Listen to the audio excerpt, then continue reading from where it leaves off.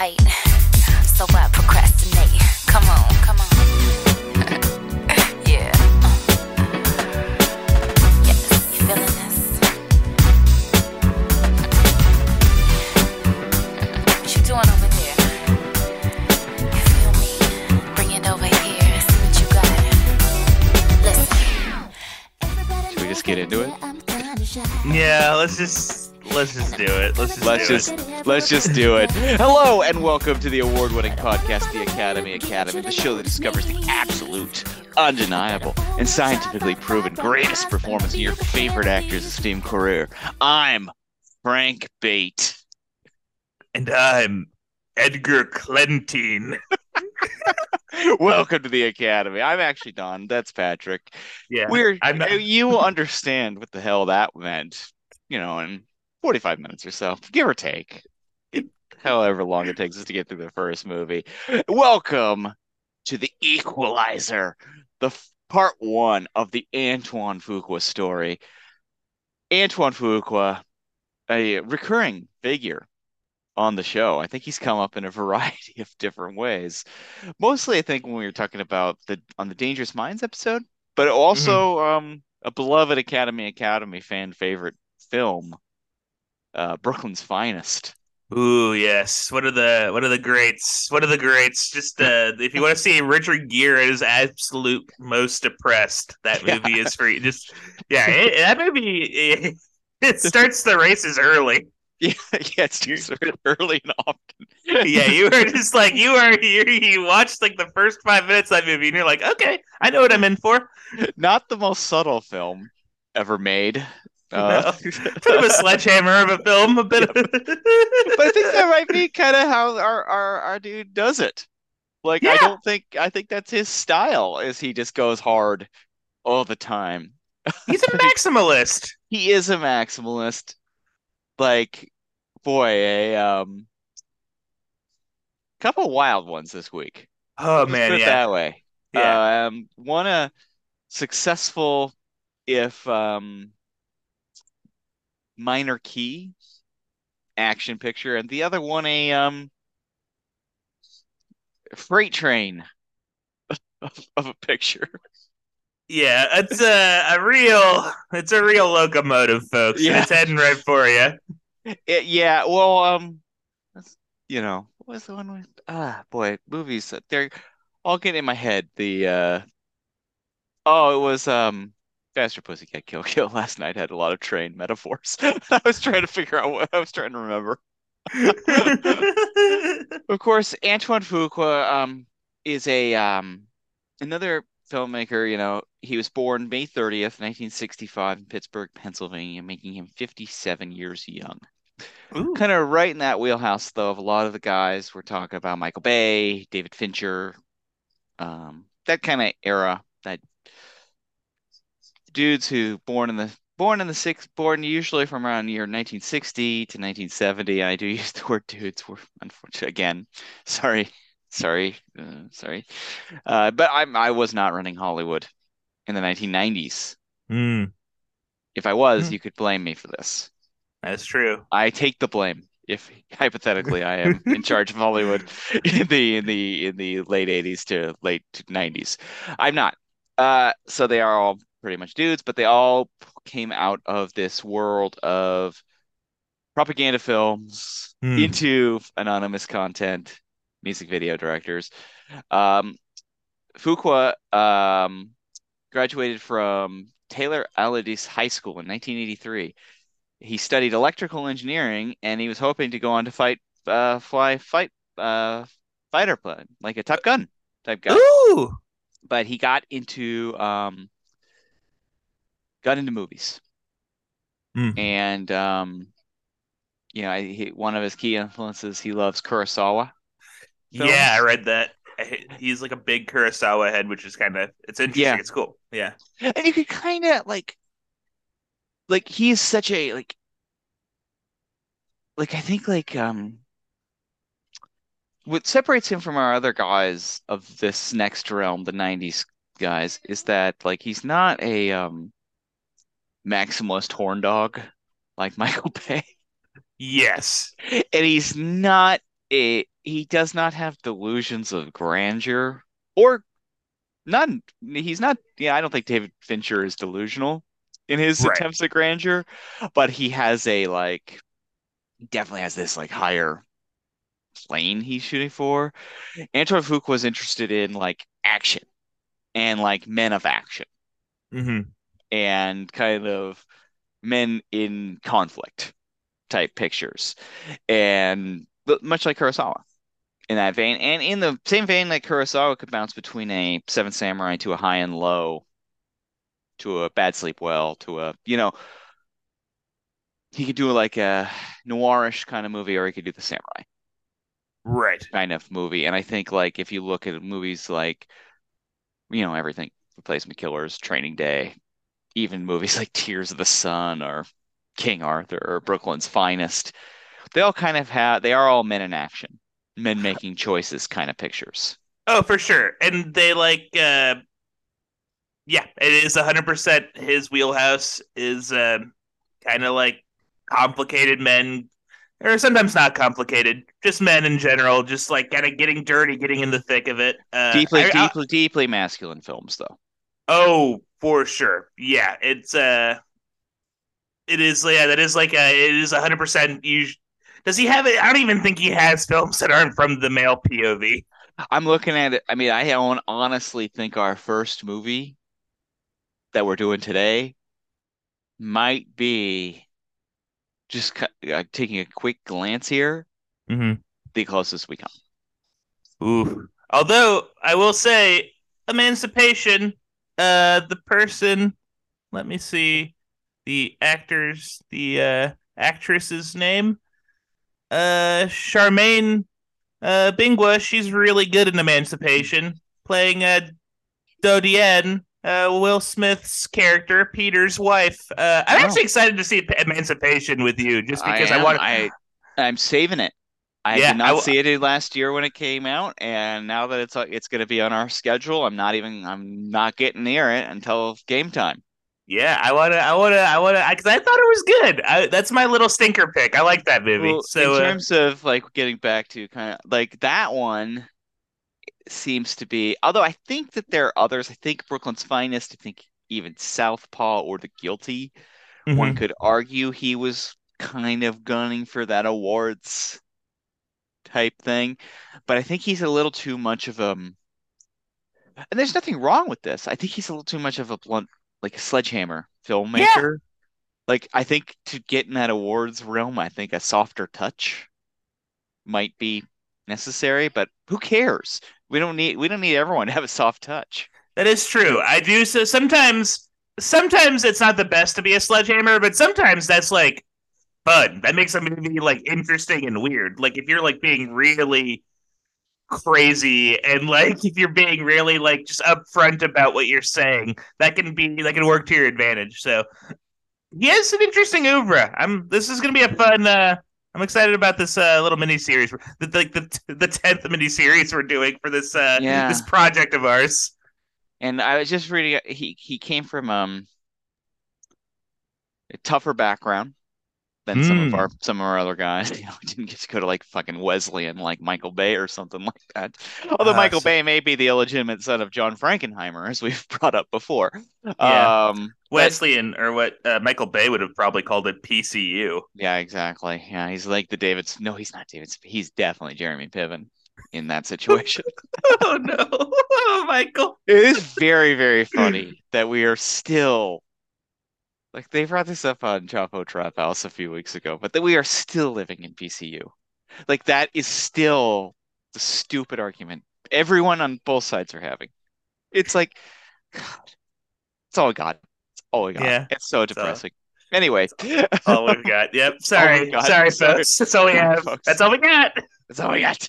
Um, but yeah, Antoine Fuqua, you know, almost like in a even rougher than that Scorsese, um, shot when he was 15 years old Wow. and changed his life, and he had to was couldn't like hang out because he was literally recovering, and it kept him off the streets, and he started going to movies basically, and it like Wow. opened his eyes, and said movies gave him better appreciation for life and the people around him and everything like that, which is wow, power of movies, right? That's what Yeah, that's genuinely cool. That is like and and it's yeah, and it's also like it's like yeah, that you know what? Like it's a POV. I feel like the POV tends to be more PCU grads than not, so it's nice when someone like sneaks well, in that isn't like from that perspective necessarily. we've talked about this before and how it drives us nuts with like in TV.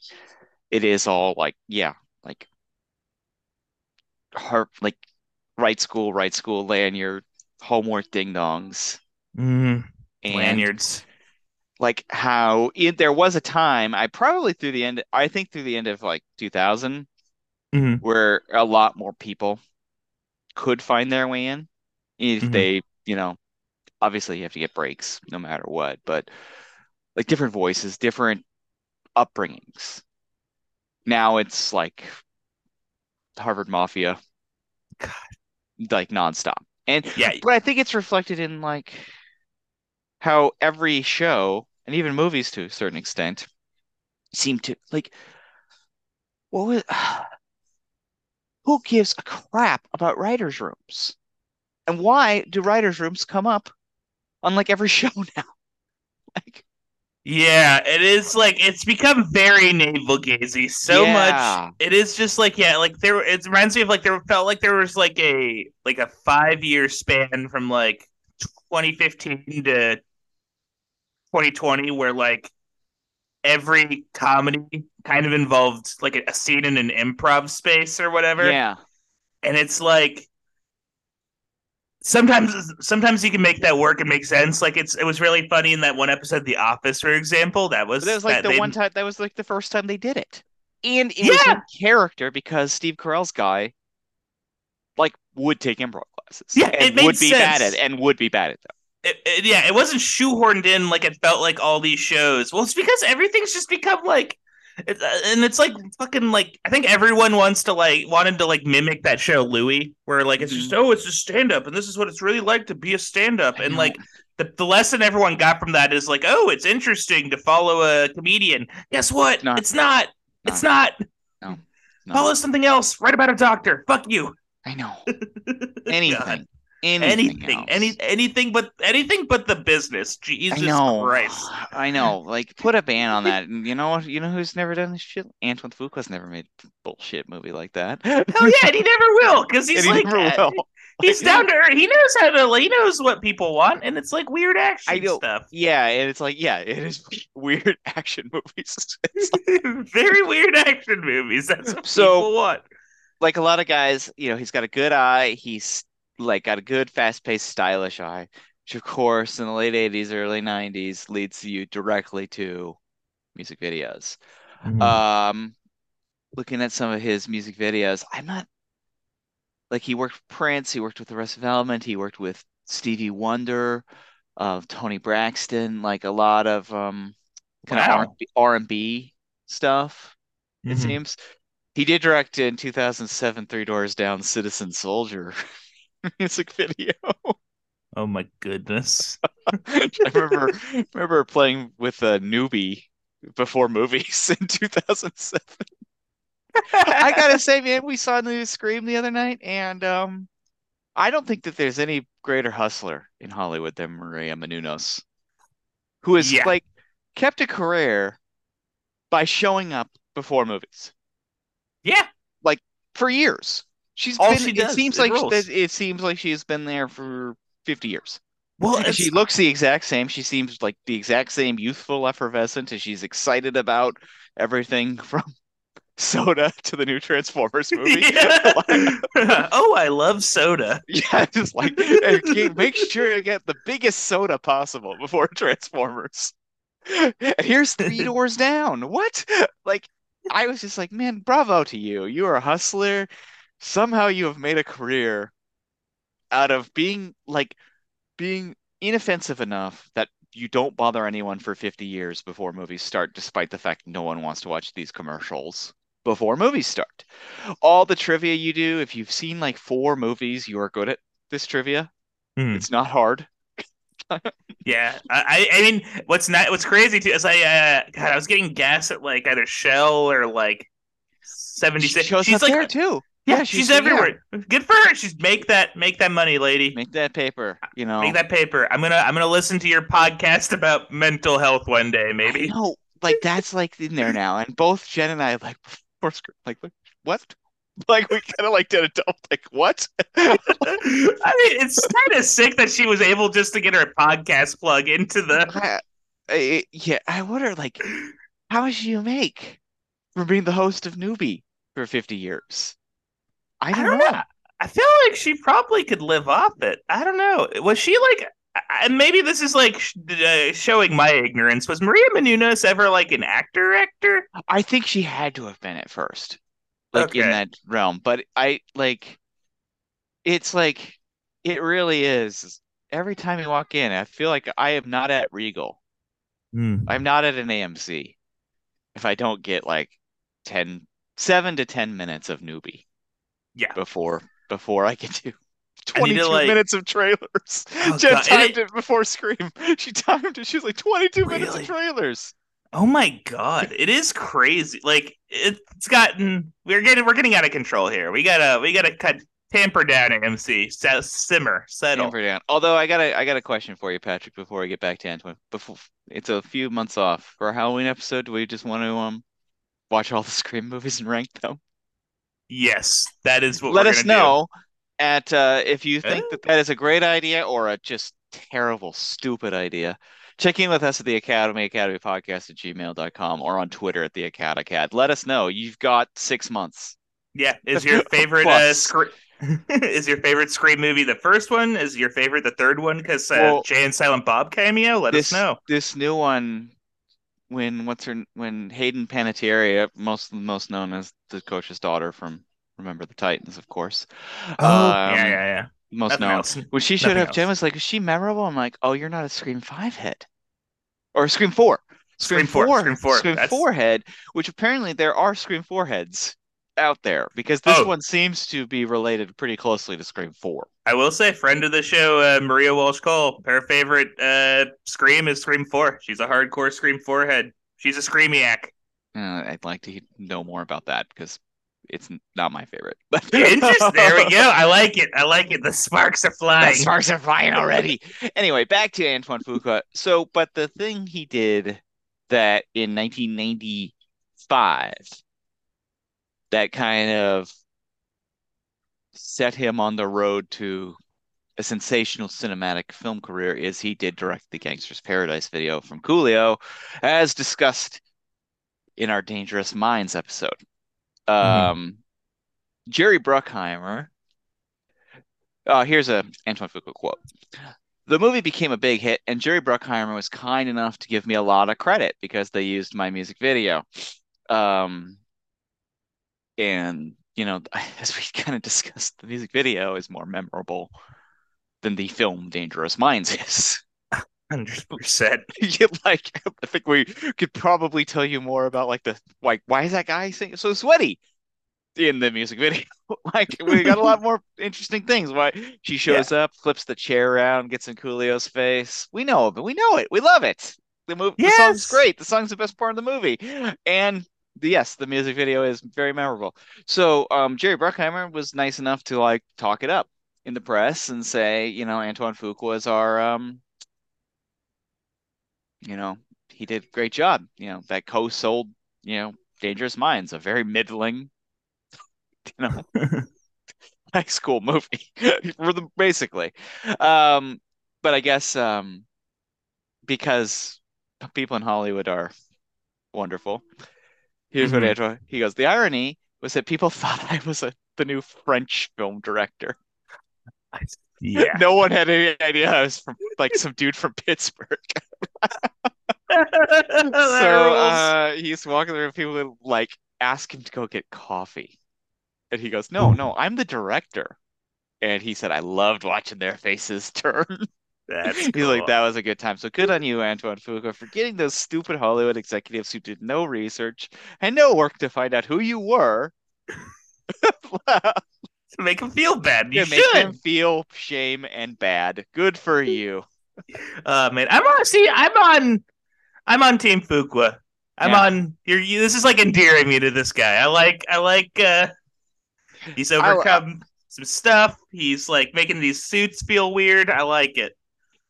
dude works. He's yeah, like he's done like and he works nonstop too. Yeah, He's like a total hustler. And you he gotta gets, like that. gets the job done, you know. He gets they keep coming back. Yeah, and I think the other thing too that he seems to have done is developed relationships with, in particular, like Denzel Washington, Mark Wahlberg, and Jake Gyllenhaal have worked with him Yeah. multiple times, which I think helps one's cause to get stuff That's a moving. good When that's a you've good got good secret. when you've got good at like actors or good or good. Um, that's a raid Right. quite a scale there. But I knew Antoine Fuqua was in it. I think he's that cab driver who is shooting at them in bait, by the way. I Really. think that was him. Yeah, if I'm not And mistaken. man, I can't even remember that Sorry. part. Yeah, I know. We'll get to It's it. Bait is I bait's a yeah. journey, folks. Yeah, We'll talk about it in a moment here. I made the foolish choice to watch this like really early in the week, and so like I feel like there are definitely like parts of my brain. I feel like the protagonist in Flowers for Algernon slowly losing my bait memories. Yeah, it was a dream it's hard to imagine it being real. But yeah, he's developed a relationship. He's a he hustles nonstop. He makes a lot of stuff Hmm. comparably to some of his, even his peers like Fincher or whatever, you know. And I think he moves on fast because you know, makes even recently, from 2021 to 2023, he's directed, heading toward four films, Mm. you know.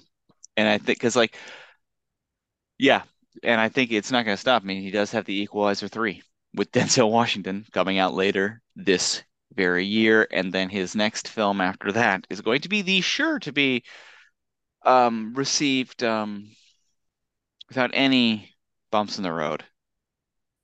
Michael Jackson biopic. Antoine, no, Antoine. You know, produced starring Michael Jackson's nephew and produced with the blessing of the Michael Jackson estate, which means well, we'll see. We'll see. Yeah. You know. Oh boy. Oi, oi, oi. I that is a prickly topic that is beyond the Academy. Well, I think we'll put Yeah. it that way, and I think we will probably be done with this series prior to the release of That film. that film. So Yeah. we could dodge that bullet better than other folks can. Yeah. We can dodge it better than half the people in Replacement Killers. Indeed. Like, I yeah. want to give one very fun fact though. Mm. Antoine Fuqua co-created a comic book series called After Dark Ooh. with Wesley Snipes. Oh my God. It very, very cool. Is it about vampire? It feels like that has to be about Is a vampires. dark science fiction. Ooh. Um, Here's a plot synopsis. Then we will get into our first movie. Series is set in a post-apocalyptic near future in which the Earth exists in a state of near perpetual darkness. Oh no. Civilization is largely confined to domed cities, in which the populace exists in a state of drug-addled stupor in order to while away the time between birth and death. The rulers of Solar City, the most populated of humanity's remaining bastions, enlist a Bedouin drifter, simply named Omar, to lead a team into the wilds outside the city in search of the savior they believe may exist somewhere in the sparsely populated wilds. This came out in the year 2010, three issues. Check it Hmm. out. I want to see the hear about the exploits of Omar. I'm curious. Yeah, and the cover just says Fuqua Snipes. I'm in. I'm Yes, in. I'm in. But before he could go on to co-create in 2010 the comic book series After Dark, he had to direct a few movies to get famous enough for something like After Dark to get greenlit. Hmm. Antoine Fuqua is hired after the music video success, we've seen it before. We'll see it again on the Academy to direct a film entitled The Replacement Killers. The Replacement Killers is an action film that was released on February 6th of 1998 by Sony Pictures Releasing. The Replacement Killers, shot downtown Los Angeles. Um, Basic story of The Replacement Killers is that a a world's probably greatest assassin who's actually been hoodwinked into it because he has a heart. He's being blackmailed into being the world's greatest assassin, is hired for a final job Hmm. to kill a cop who is harassing a triad gang in Hmm. Los Angeles. But our assassin has a change of heart when he discovers the cop playing with his son.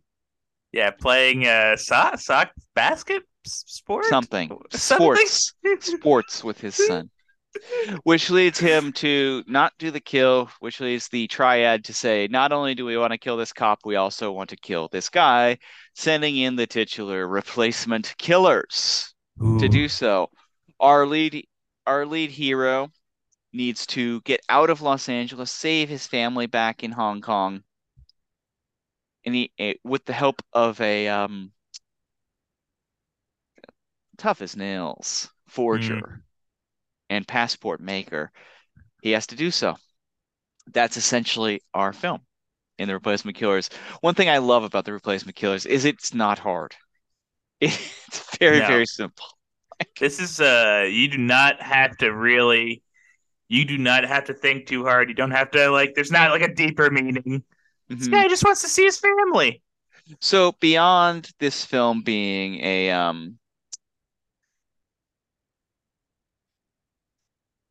Antoine Fuqua's debut, the biggest deal probably to hardcore North American action movie fans is this is the North American slash Hollywood debut of Chow Yun Fat.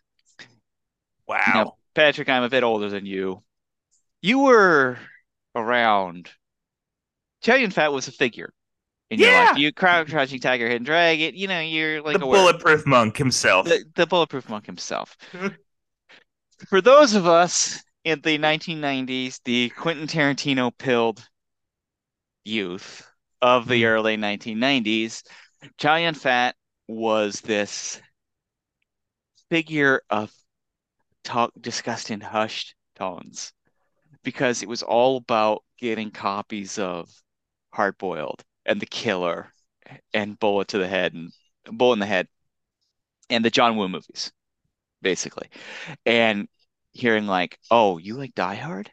Oh, you like Under Siege?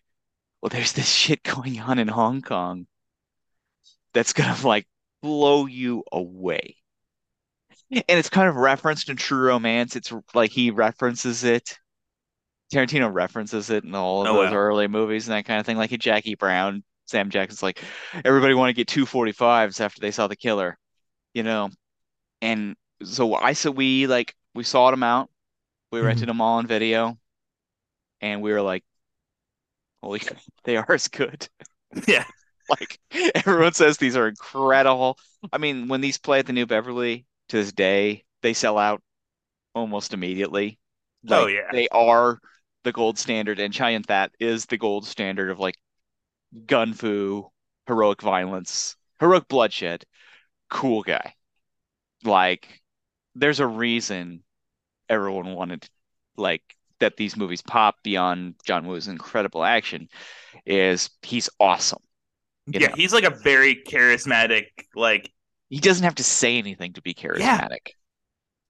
He's like a man of few words and he still pops. Although, like one thing I will say, Chow Yun Fat being in this movie, it kind of like reminds me of when like David Beckham went join the LA Galaxy.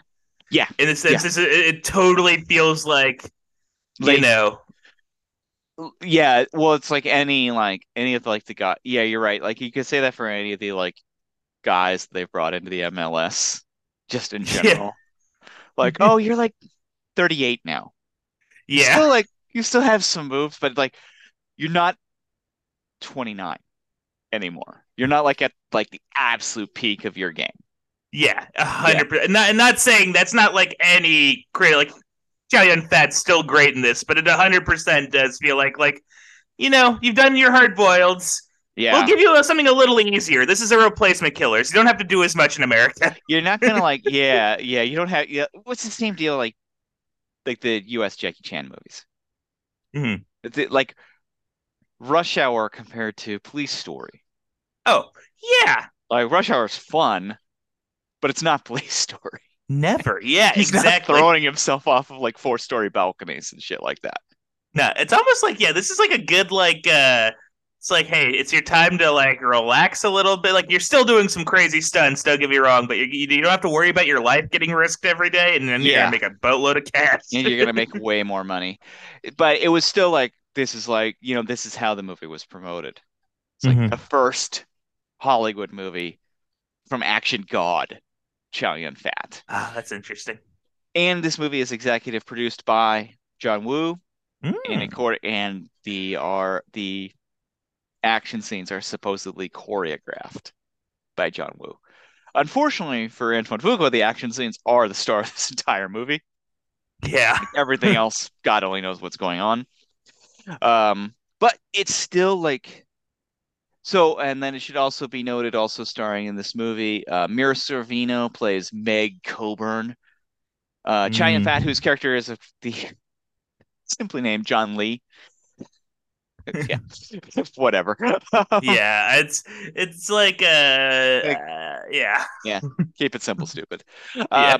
But Mira Sorvino, she plays the passport forger who becomes his kind of partner in crime. I gotta say too, jumping ahead a little bit, I love an East meets West airport goodbye ending. It reminded me of Black Rain. Ooh, it's like a reverse Black It's a Rain. reverse Black Rain. Another one like you were talking about with Meet Joe Black last week. Further away we get from Black Rain. Guess who loves Black Rain? This guy. Yeah, it rules. Black Rain's like Yeah, that motorcycle fight. That's yeah, it's crazy. great. It's great. Michael Douglas as an action star? Sure. Okay, All why of not? my stupid gripes about Black Rain are drift like tears in the rain, just drifting away. And now all I have are good memories.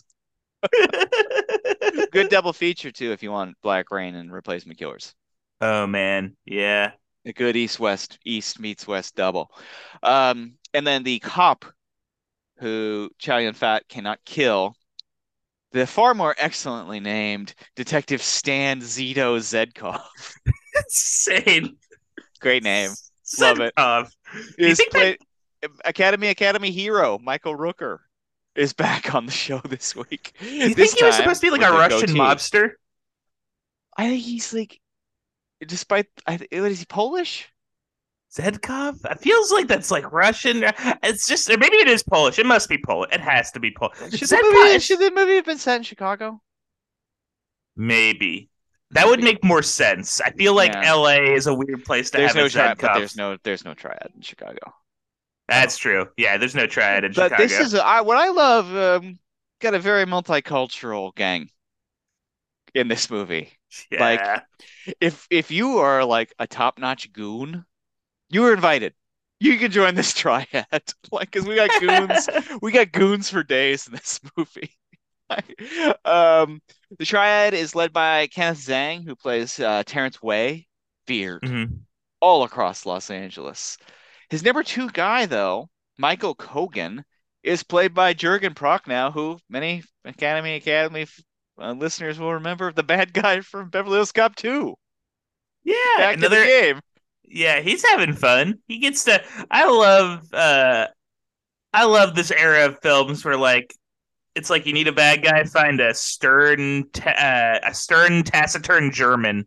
Yeah, find some. If they were in Das Boot, they're in, Yeah. basically. Also my friend of the show, Sean, texted me. He goes, "Is the Beverly Hills Gun Club from Beverly Hills Cop 2 still around?" Sub question: should we try and go? I was like, one, let's check it out. Yeah. Turns out it's been closed. It got shut down. Yeah, No. but like remember from the Don Simpson book, like Don Simpson was like firing guns with like Michael Mann and Sean Penn and shit like that in the late 80s, early 90s. I wish we could go and discover if that place is still around or what the deal with that was. Great historical relic. I know, yeah. Um, and the titular replacement killers. To a couple of heavy hitters. Um, Till Schweiger is Riker Ooh. and Danny Trejo as Collins. They are great. They're They roll. awesome in this. And it's just so basically like this movie is a lean, tight 87 minutes Hmm. in length. It doesn't stop. Chow Yun-fat's on the run. He's got to save his family back in Hong Kong. He's got to save the day. He develops a friendship. I like that it's not even a romantic thing. They just have a bond with Mira Yeah. Sorvino. We don't need a romantic subplot. They just got to go do cool stuff. S- Um, Servino is a woman of honor Woman of honor and skill. She's good at like and gun skill. stuff. Like, She is good at gung fu. She is like yeah. good, and she also has like it's like we're in like the Blade era of crazy like alternative outfits. Like I feel like Oh, yeah. Okay. So yeah. Both of these movies in the heart of that Blade Matrix zone. yeah, Leather jackets over like sports bras and leather pants. Like is the fashion of the day. Did you ever see it in real life? Never. no, Never once. not at all. No one has ever worn these clothes in this manner for like on purpose. Is it a world of sunglasses all the time? Absolutely it is. Absolutely it is. Is the techno music throbbing? Is the title sequence always that like being typed into a computer really fast, like bait? Yes, it is. The bait title sequence is like 5 minutes long, Oh too. God. Anyway, we're gonna get to it. We're clearly excited to talk about bait. Replacement Killer is one. That's the nice thing about Replacement Killers. It's like nothing to write home about, but it's a nice time, Yeah. which means we don't have a shit ton to say about it, really. It's not really like yeah, there's like a suitcase gun. That was cool. I will say though, like it does start a trend that I remember from other Antoine Fuqua movies. Like it's interesting, and I don't know. We could kind of talk about the psychology of this. Mhm. He has in his movies a lot of gratuitous collateral damage to innocent bystanders getting like Yeah. brutally killed.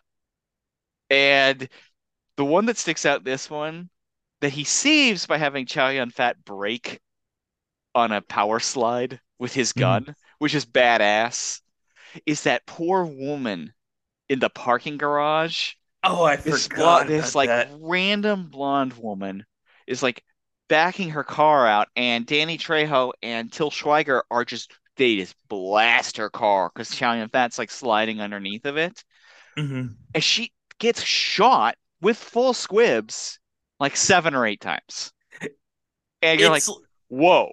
There's a part of me that's like I'm taking a step back. I'm like, that's a little like you had to rig this like day player with all these squibs for this huge sequence when you really could have had him slide under a parked car and do the same cool move. yeah. It feels like an unnecessary Yeah. civilian death. Like, And he does the but same in Bait with that truck driver at the beginning of the movie. oh my God, yeah. And it's just like, it's so gratuitous that even me, who had like, we've said it, but we love squibs. We love the effects and stuff like that. But it's like, that's a lot. Like, it does take a step back. Like, I gotta think about this for a second. I mean, here's like the thing. I feel like my take on it is like if you're doing that, then it needs to feel like a choice. So it's like Yeah. interesting. Like it needs to be like, okay, so like And I guess you could make the argument of like, these two replacement killers will stop at nothing to get Chow Yun Fat, even if it means shooting the innocent. But like, it is just kind of like it feels very like it does feel like a little uh yeah, it's unnecessary. Yeah. Although, And I remember in because the one that sticks out because I almost turned it off was in 2013 when I rented Olympus Has Fallen, which we will be covering at some point here soon. oh man, I There's a don't know about part where that like one. people are just getting blasted in that one. And you remember that came out at a similar time period as White House Down. We had ourselves a Armageddon Deep Impact Mhm. situation, but this time it was the White House being taken over by terrorists that came out in the same summer. But like White House Down was so like that was a Roland Emmerich. It was like milk toast. Olympus Has Fallen was so violent and R-rated and like mean-spirited. That's what generally does kind of rule about And Antoine Fuqua the films is that Equalizer is like there's that sequence at the end I can't wait to cover where they're in like a Home Depot and Denzel Washington's just like coming up with stuff that they have at a Home Depot to kill bad guys with. It's like that rules. See, that's it's like yeah, but there's gonna be like I think we're gonna feel this way like a queasiness all the way through. yeah, And it the might be, and it might be that he is actually one of the few directors. Like Michael Bay has never seen violence in his life, like Mhm. true violence. Antoine Fuqua definitely has. He's Mm, witnessed it and personally felt it, and perhaps that leads to his movies having like a harder edge when it comes to that's this kind of thing. that's actually really interesting, and it kind of puts the when you say it like that, it does kind of put the bystanders getting shot in a new context. Hmm It's Yeah, that is. it's an interesting There's like a weight to what's happening, yeah, there is, despite the as fact silly he's as it can but be and I sometimes. think that's also kind of what makes you a little makes it complicated because he's also coming at it so hard as a music video director. The flash and like style, the Yeah. over the like sledgehammer style of Hmm. the MTV era. He is actually though like the epitome of what people like him and Bay are so the epitome of what people complained about in the 90s of like it's too MTV. It's too You know, frenetic. it's too frenetic. It's yeah, because like even like this one, but then Bait is like pushes it on like and I think he adjusts for his third film a Hmm. little more on it. Um, but yeah, Replacement Killers. I didn't see it, by the way, when it came out. This was my Hmm. first time seeing it. Was this your first time seeing it? First time seeing it, Yeah, I 100%. liked it. I thought it was a fun time. Yeah. I recommend it. We should note, written by Ken Sansel, cinematography by Peter Lyons Collister, who kind of a journeyman. Very next year, he directed Deuce Big. He was the director of photography on Deuce Bigelow, Male Gigolo. Looks like he did some time with the Happy Madison community, Okay, I'm glad he got and his does paycheck. a lot of kids movies. After that, Ah. he did Alvin and the Chipmunks. Um, and then edited by Jay Cassidy, who has gone on to edit a lot of I think is it he David O. works with Russell? uh done some David O. Russell. Yeah, I mean, he did. Yeah, David O. Russell, and he did Sean Penn movies. Done Oh wow. a lot of big stuff. But Ooh, yeah, did yeah, Fury? yeah. Did Fury. Did Star is Born. My guess is he's probably editing the upcoming Maestro from Hmm. Bradley Cooper's big Leonard Bernstein biopic follow up to Star is Born. Ooh, the Coops. Gotta hand it that guy, man. That guy is like playing with house money and he's like going for it. Like, Yeah, he's like, you know what? He knows he's not gonna get this shot again, probably. you talk about delusions of grandeur, but you gotta love him. Like, he's like, that guy's like, I was the guy who got fucked by Michael Ian Black in Wet Hot American Summer. Now, Yeah, I was the guy now who I was know like, I'm an auteur. I was like yeah, the I was fifth the lead on generic, Alias. I was the generic bad boyfriend in Wedding I know for Crashers. like 5 years, I was like my job, I played a prick.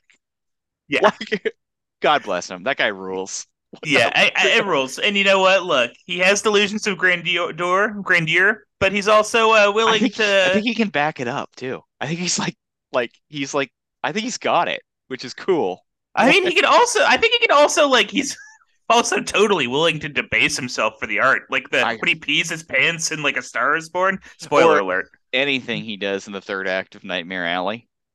Yeah, like he'll go that extra. Like I'm like fine with him having his maestros because go he'll go that extra level for you. He's committed. Hmm.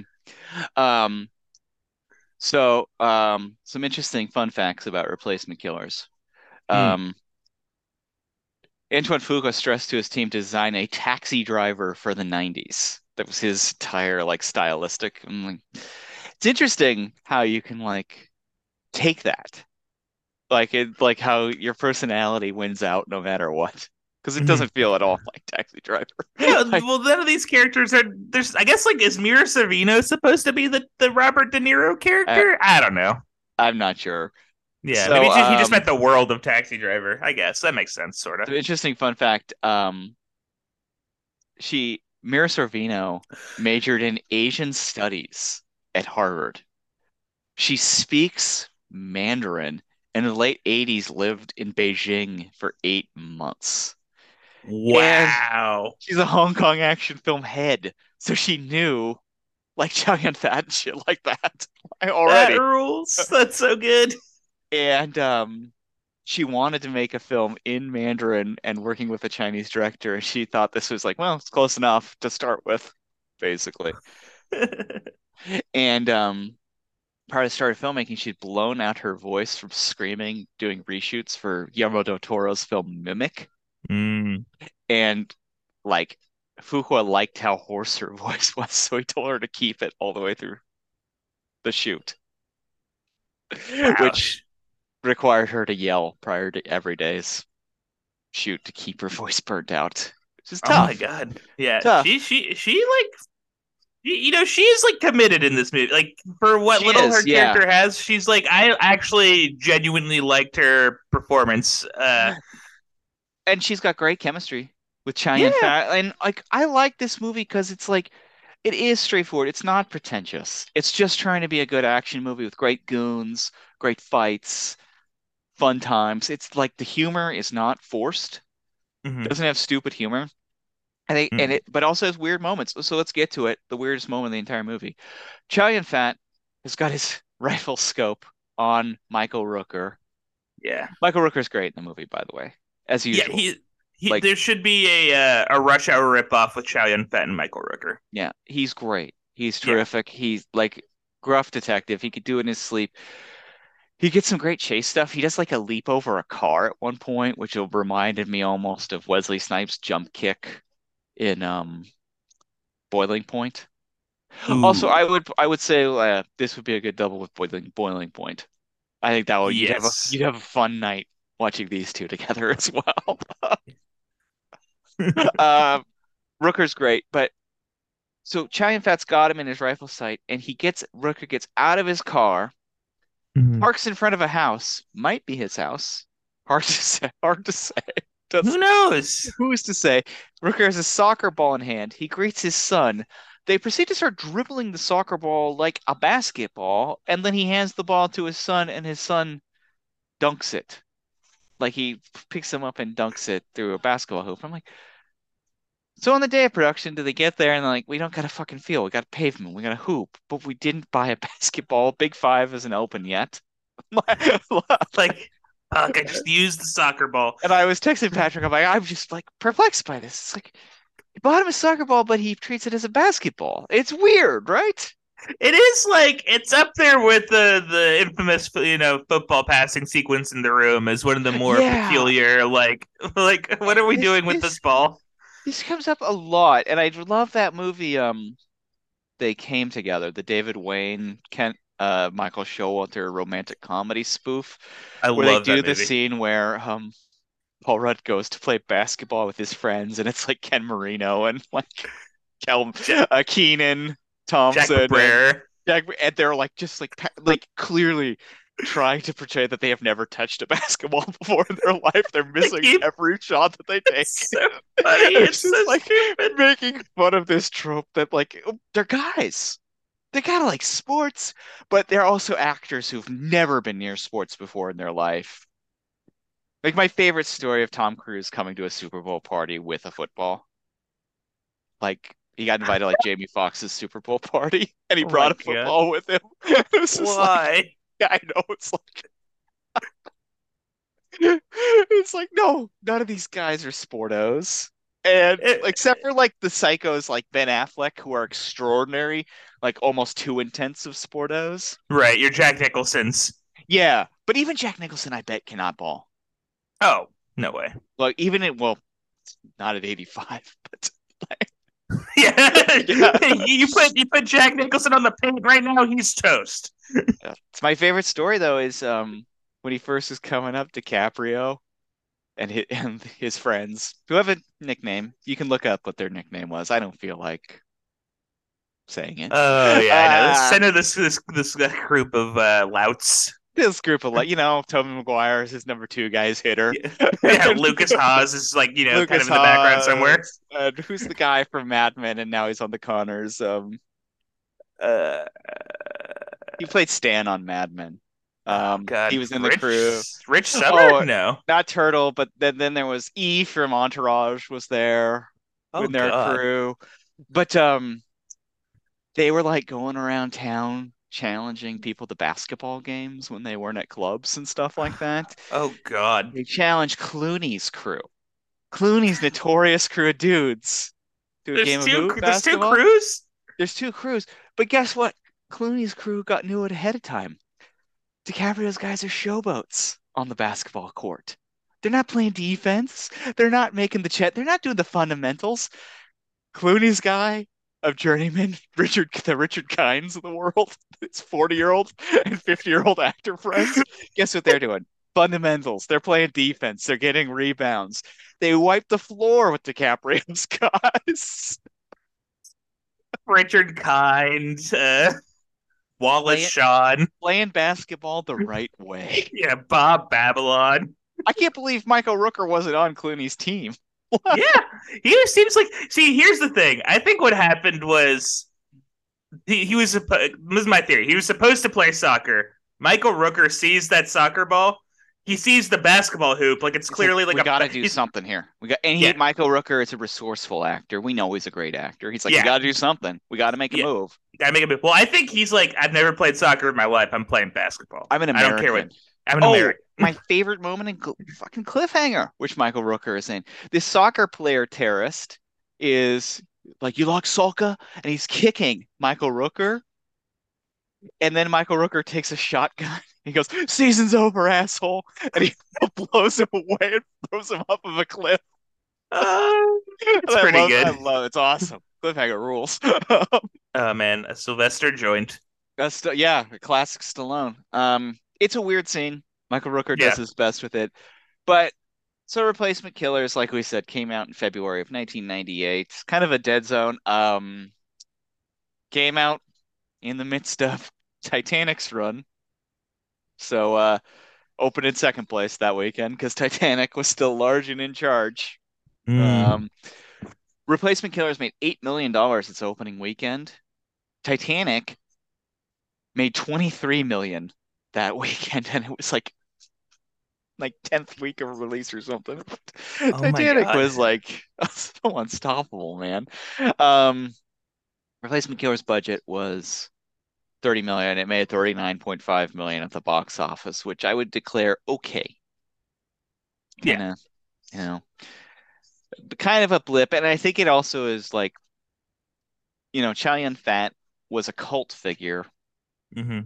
But I think like difference between him as a cult figure and then when they brought over like, I'd consider him more like when they brought over Gerard Depardieu. Same kind of impact, not the Jackie Chan level impact. I think it's because Jackie Chan is so fucking endearing. Yeah. That he's like, regardless of any language barrier, you're like, he's fun. He's a fun guy. I like Jackie Chan a lot. Yeah, well, it's like, I think Jackie Chan is so like broad and like truly for like the whole family. At least in some of these. Kids love Jackie Chan. Oh, for sure. Yeah. Like, yeah, the Shanghai noon and night and all that stuff. Yeah. I think they did Hmm. a good job of like, advertising him as like, hey, this is like all ages. Absolutely. Mhm. Um, Rotten Tomatoes has got this at a 37%. Ah, a little rude. Chow Yun Fat makes his dubious English language debut. I don't know, dubious. It's a big word. Dubious. In The Replacement Killers, a stylish but muddled knockoff of the Hong Kong shoot 'em ups that earned the star his international renown. Sure, Yeah, I'll give you that kinda. sentence a Yeah, I little mean, bit. like we we described it last night. I was with our friend of the show, Jesse, um, as a higher end Van Damme, it's like all type movie, Mhm. and it kind of is at the end of the Yeah, day. it's like a Um, higher end. Yeah, it's like you're nothing to write home about, but amiable time waster. Roger Ebert liked it. Yeah. He says called it as abstract as a jazz instrumental and as cool and self-assured. Boy, that All man right. he had a way with Okay. words, didn't he? Yeah. I thought maybe do you think sometimes he just got kind of bored when he was writing and he was like, okay, let's see what I can do. I Let's think that like that I love about Ebert is like he was like so like he was so unpretentious that he could like stroll into replacement killers with an open mind, like, yeah, I liked it. Like, it's like It it was is fun. nice. Nice Yeah, and time. he doesn't like do the thing where like he has to like couch it and like look, this is a stupid movie, but like he's willing just to say it's Huh. fun. What he said was, what I liked about the film was its simplicity of form and its richness of visuals.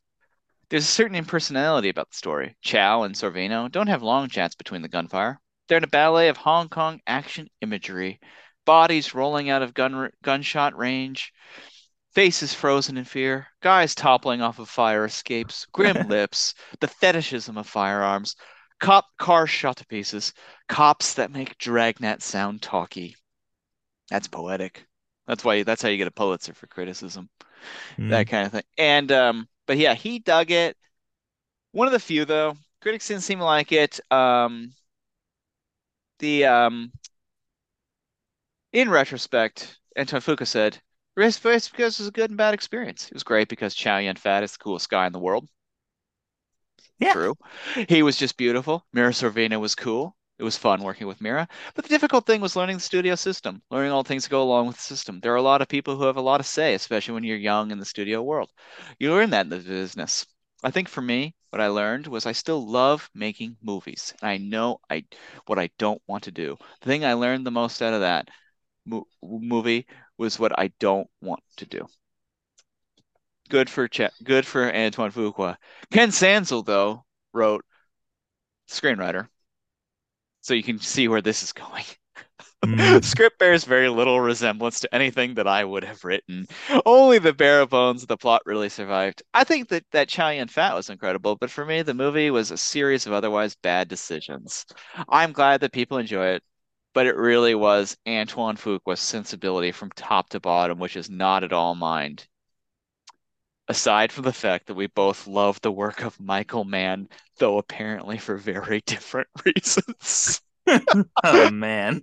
And I think that's, very screenwritery kind of thing. He wanted to Yeah. make, he was interested in the Michael Mann that is like time is look, staring out of windows looking at the sea, Michael Mann. Yeah. Like the And introspective Michael Mann.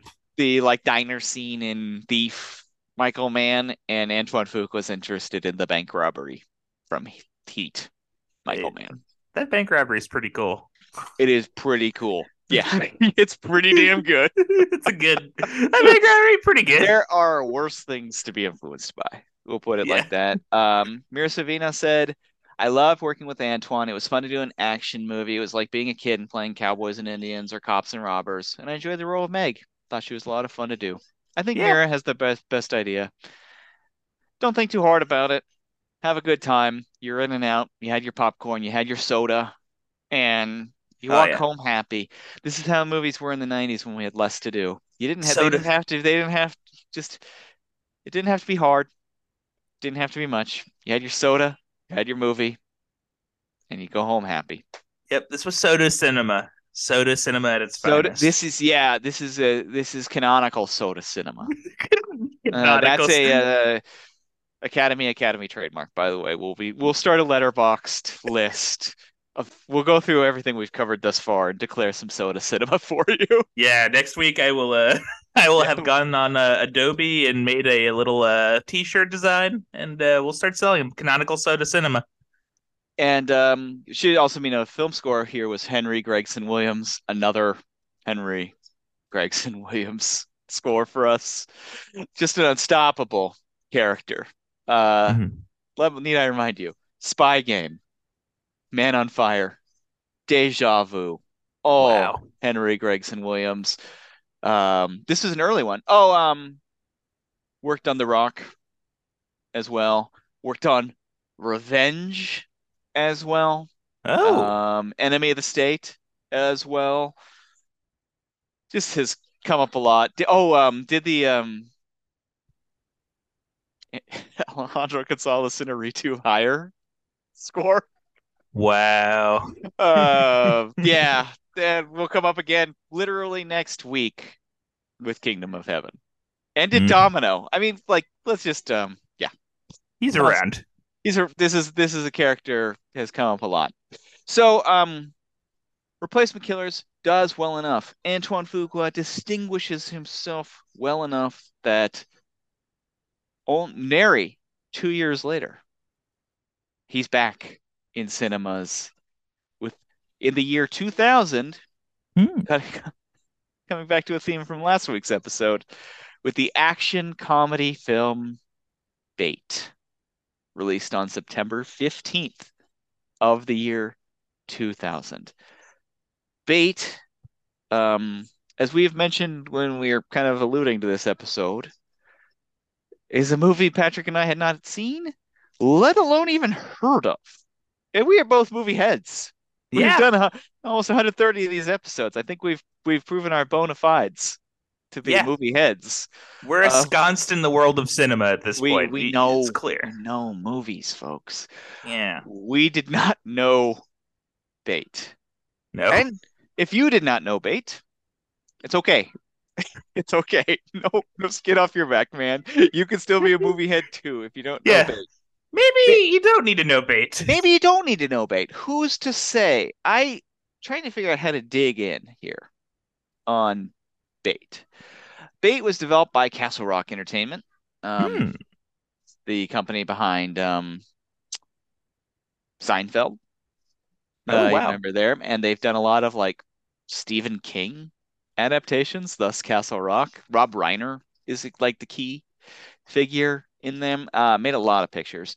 One of the founders of Castle Rock Entertainment is a fellow by the name of Andrew Scheinman, and he and his brother wrote the original script. Interesting Hmm. thing about his brother Adam Scheinman, pro tennis player, played at Wimbledon Wow. before he went into the world of cinema. Um, Hmm. Andrew Scheinman was an executive at Castle Rock, also has his JD from the University of Virginia School of Law, interestingly enough. He wrote the film, he was one of the co-writers on the film North prior to Bait. If you're Ooh. unfamiliar with North, North is a notorious bomb from the early 90s that I never saw. Um, the Roger Ebert review, though, is probably the most famous thing about Hmm. North. And I'll just give you a quick quote. I hated this movie. Hated this movie. Hated it. Hated every simpering, stupid, vacant, audience insulting moment of it. Hated the sensibility that thought anyone would like it. Hated the implied insult to the audience by its belief that anyone would be entertained by it. That review killed North. Wow. Like, That is like a dagger to the heart. yeah, That the is most powerful critic in America annihilates it. Annihilates it. that's yeah, that is just Blew it out of there the water. blew out of the Yeah. water. There's a video game. Did you ever play the video game Gears of War, Don? No, I've heard of it. Uh Heard of it? Yeah, there's a weapon in that game that's just a giant like particle beam cannon that comes from the sky, and it's just a giant beam of light that just incinerates anything it touches, and that feels like that's what Roger Ebert did to North. He just particle beamed this. This happens every once in a while where a critic goes scorched earth on something. Yeah. And it's always very like the internet now brings like it becomes a trending topic among like literary Twitter or movie Twitter when someone goes this scorched earth on Mm-hmm. something. It's pretty, I'm trying to remember. There's been a few recently, and it's usually about books or something like that. But like, and Right. sometimes they go well. Sometimes it comes off like as mean, like when the Guy Fieri review in the New York Times, like Oh the yeah. internet, which actually turned Guy Fieri into a sympathetic figure. It Yeah, was that like was this. it was so mean that suddenly everyone was on like Guy Fieri's side. It was like it Yeah. backfired on him. Yeah, and there's like but even like the other day, like some music critic like really hammered Meg White of the White Stripes on Twitter. Hmm. And the backlash was so heavy they had to issue an apology and like quit Twitter. Oh my But God. but I think like that's like the dumb thing about being a critic. Hmm. It's like especially in today's day and age where you can't be mean anymore. Really? Yeah. I don't know. It's a fool's errand being a critic. I don't, yeah. But Ebert survived it. North did not. So, Yeah. Well, I feel like sometimes you can see which side you want to be. I think part of being a critic is being able to read the room a little bit, maybe. I don't mhm, know. Or like having like a I and know, not and like like, and I think that's true. Like, North is not a particularly sympathetic thing, but Meg White is a sympathetic person. yes, a Guy Fieri. hundred Oh, percent. also, when you target like, don't target a person, target No. a work. That would be Yeah. how to do it. Like, if, like, he wasn't saying Rob Reiner, who directed North, was a monster. Yeah, he's not. Although it does seem pretty close. He's His like, first, like, I did hear Seth Rogen say the other day, he's like, you think it doesn't, man? Like, I still think about the Green Lantern reviews. Like, Jesus no, Christ, like that the is. interview. He was talking about the interview. Like, I still think about the interview reviews and Oh stuff like man, that. Like, and he's like, it's like you don't want to, but you do. Like, because yeah, they because like it's like attack you. Some of them do they attack you as a human being. Like, how could any jackass make this? Well, he's like, well, I'm the jackass, like that you're referring to, and it is like because every it's movie's a miracle. These are yeah, hard. it's super hard. These are super hard. Everyone worked hard at North. Everyone worked hard at Bait. Yeah. Um, to get back to Bait here. Oh Um, no, yeah. we do have to. Um, but sometimes they don't work out. So, Andrew Scheinman, because he is an executive at Castle Rock, it's a very powerful production company, produced, Hmm. Misery, When Harry Met Sally, Stand By Me, smashes, great movies, Yeah. nonstop great movies. He and his brother take another swing at the plate by writing Bait and developing it at Castle Rock. You had told me that originally Eddie Murphy was in line for the lead role of Alvin Sanders in this movie. Ended up going to Jamie Foxx, up and Mm. comer in the Mm. year 2000. Jamie Foxx had, by this point, I think probably best known kind of. Oh, he'd already done Any Given Sunday the year before, which is kind of his breakthrough in the movies kind of thing. He Yeah. had done In Living Color and stuff like that. Well, and Um, like I think he'd done like Booty Call before. I feel like you yeah, can tell that they still kind of view Jamie Foxx as like a comedic actor. yeah, Like he's yeah. not like the serious. He's not the powerhouse post Ray In Fox. Yeah, he has. This isn't like The Kingdom or Miami Vice.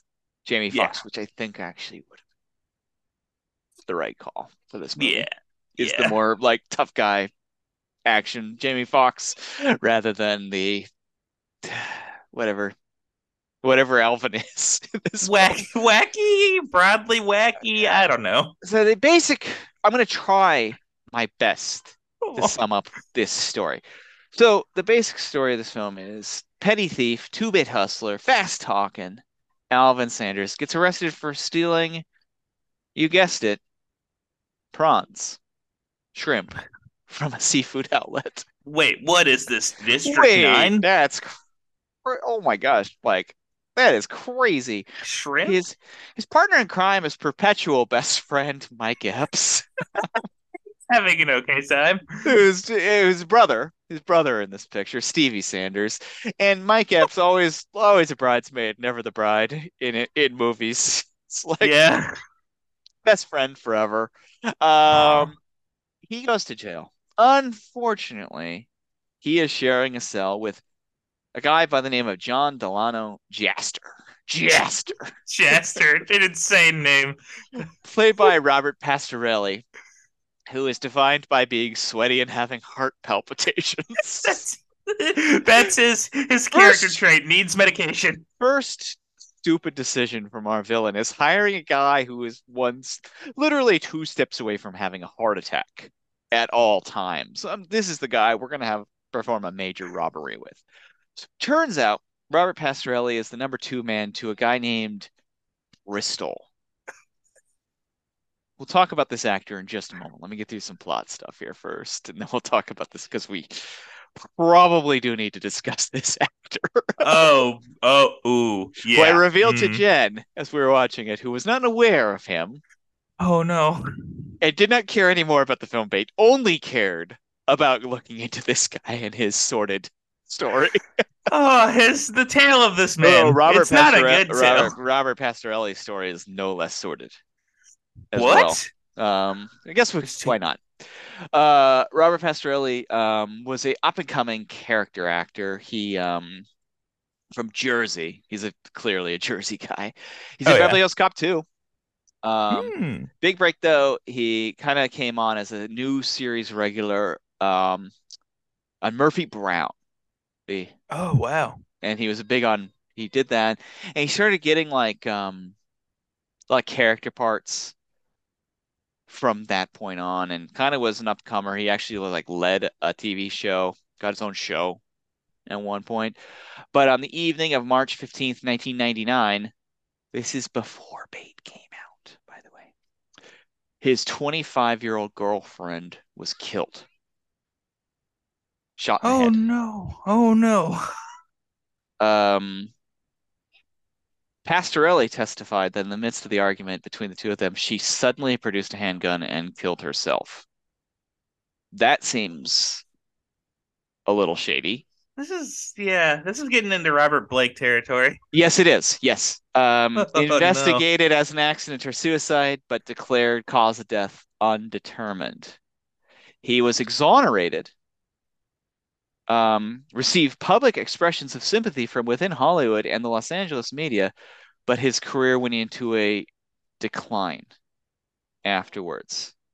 Until in the year March of 2004, he was found dead at the age of 49 in his home of a narcotics overdose. Oof.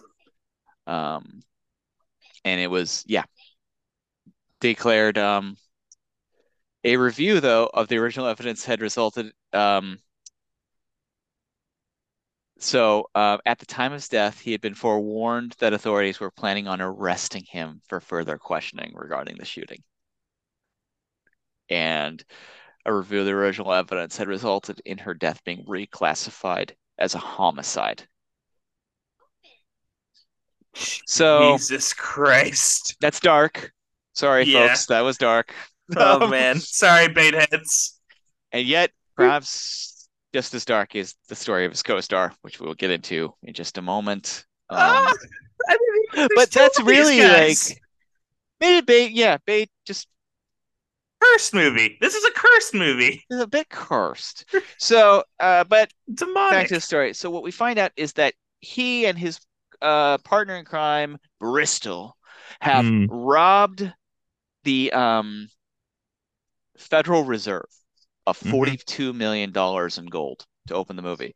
Bristol Jaster has heart palpitations and is utterly fearful because Bristol is not only computer genius. The guy breaks Netscape.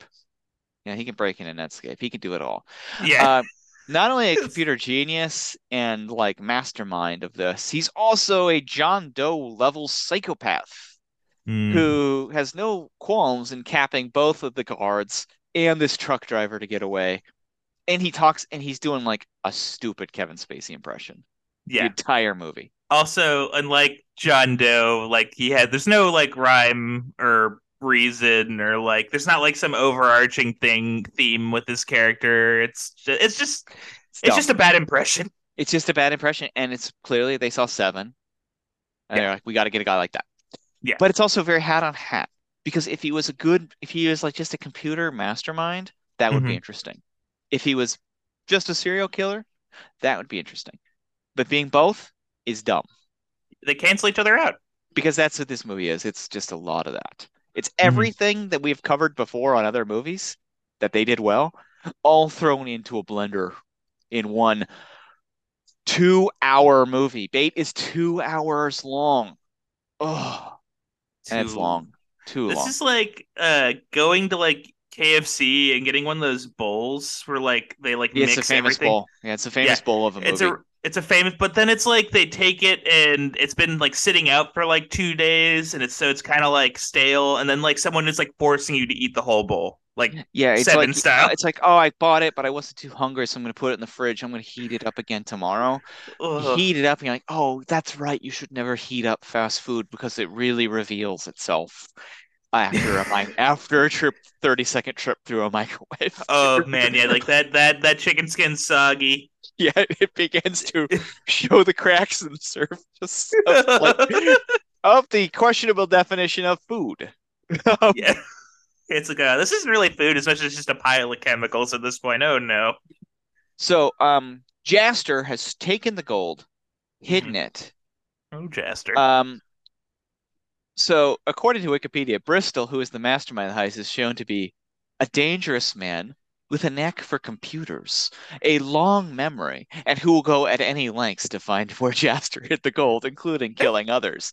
Way to sum it up, Wikipedia. Yeah, I guess. Yeah, that's that character. So, he is taken into custody and thrown into the same holdings. Jaster's caught, Hmm. DWI, because he's so distressed about what went down. But he's, in the meantime, he has hidden the gold in the Bronx Zoo. Remember that. Mm. Um, that's what he tells Jamie Foxx, who is his cellmate because Jamie Foxx has been caught in the shrimp robbery. We've already been Jamie Foxx introduced to Jamie Foxx as a guy who every scene he's in goes about 2 minutes too long of him just kind of riffing on things. Yeah. There's a clear element that everyone on set thought Jamie Foxx was ultra funny and just kept going in riffing on these things. This is something we see in Jim Carrey movies of the 90s, Mm. nonstop Robin Williams movies, late period Eddie Murphy movies. Everyone gets really in all Judd Apatow movies. Yeah. This sometimes improv is not your friend. No. Sometimes you Stick gotta to the script. stick to the script, folks. But they did it. Robert Pastorelli is dragged into a interrogation room by our cops. Mm. Treasury psychopath. Oh. Edgar Cleanton, Which played is by not a real name. not a real name. No one is named Cleantine, Clean Tone. We'll get out of Cleanton. here. Clean Teen. Clean Team. Cleantine. We're on Why didn't they call his crew the Clean Team? I don't know. Lost He was opportunity. right there. He's Yeah. played by the great David Morse, who it's just like the we've met a lot of bad cops, and both bad in terms of being dirty and bad just in their skill set is not good Yeah. over the course of our show. Turk and Rooster from Righteous Kill, the Yankees breakfast shakedown in Sea of Love.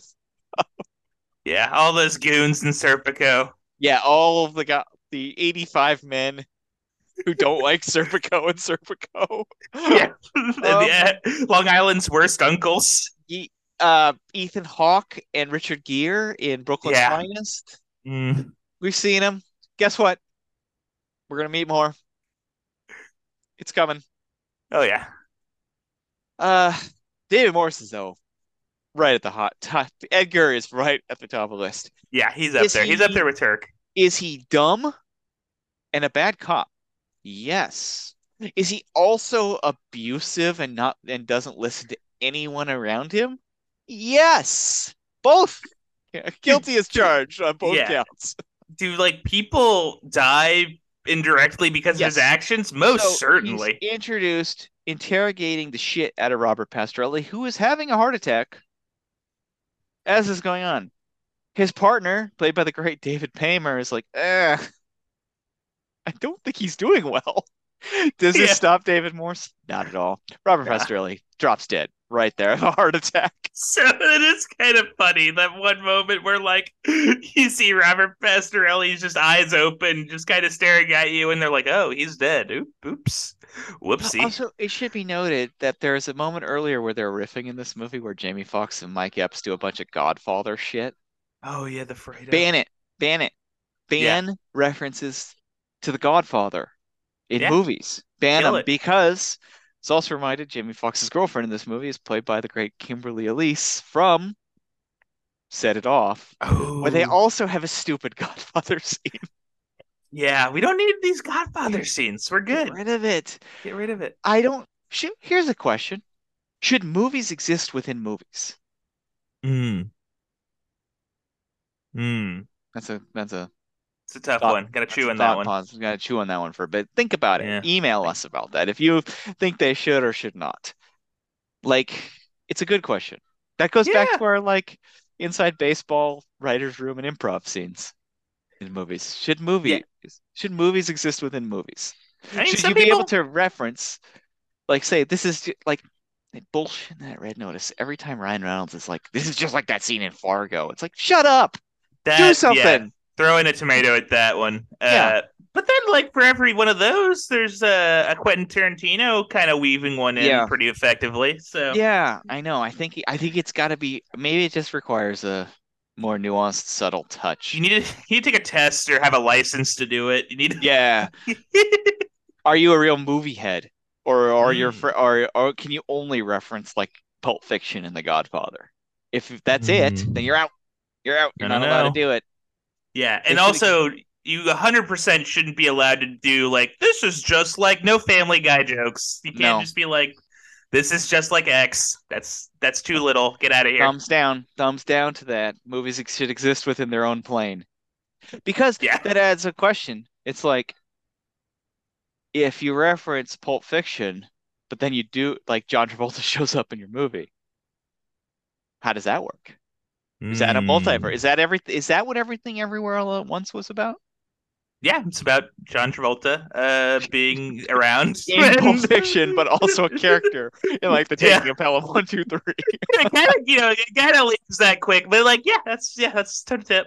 Yeah, it's like so like when like they play themselves, like when Doogie Howser shows up in Harold and Kumar. Doogie Howser exists as a show, but Neil Patrick Harris exists as a character. See? It's too much, too scary. I don't like it. It's too scary. Boy, the Mm. Academy, they knew what they were talking about, giving that best picture to everything everyone wants. They got it right. They got it right. They got it, folks. They got it They right. got it right. Everything everywhere all at once in this economy? Uh,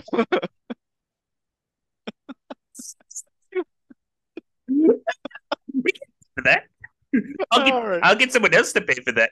I get someone else to pay for it. They're gonna arrest me on Tuesday when this podcast comes out.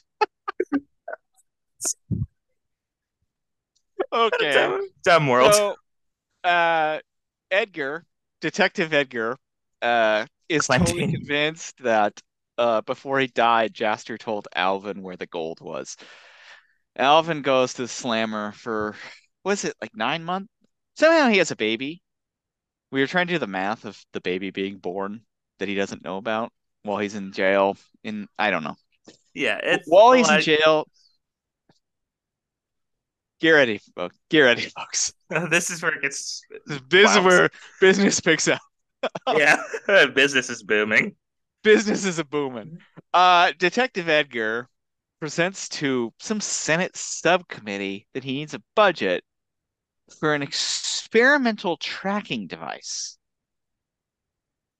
that they can implant in the jaw of someone and know exactly what they're doing at all times. Hmm. It's like a radio. It's also like sonar. It's got it all.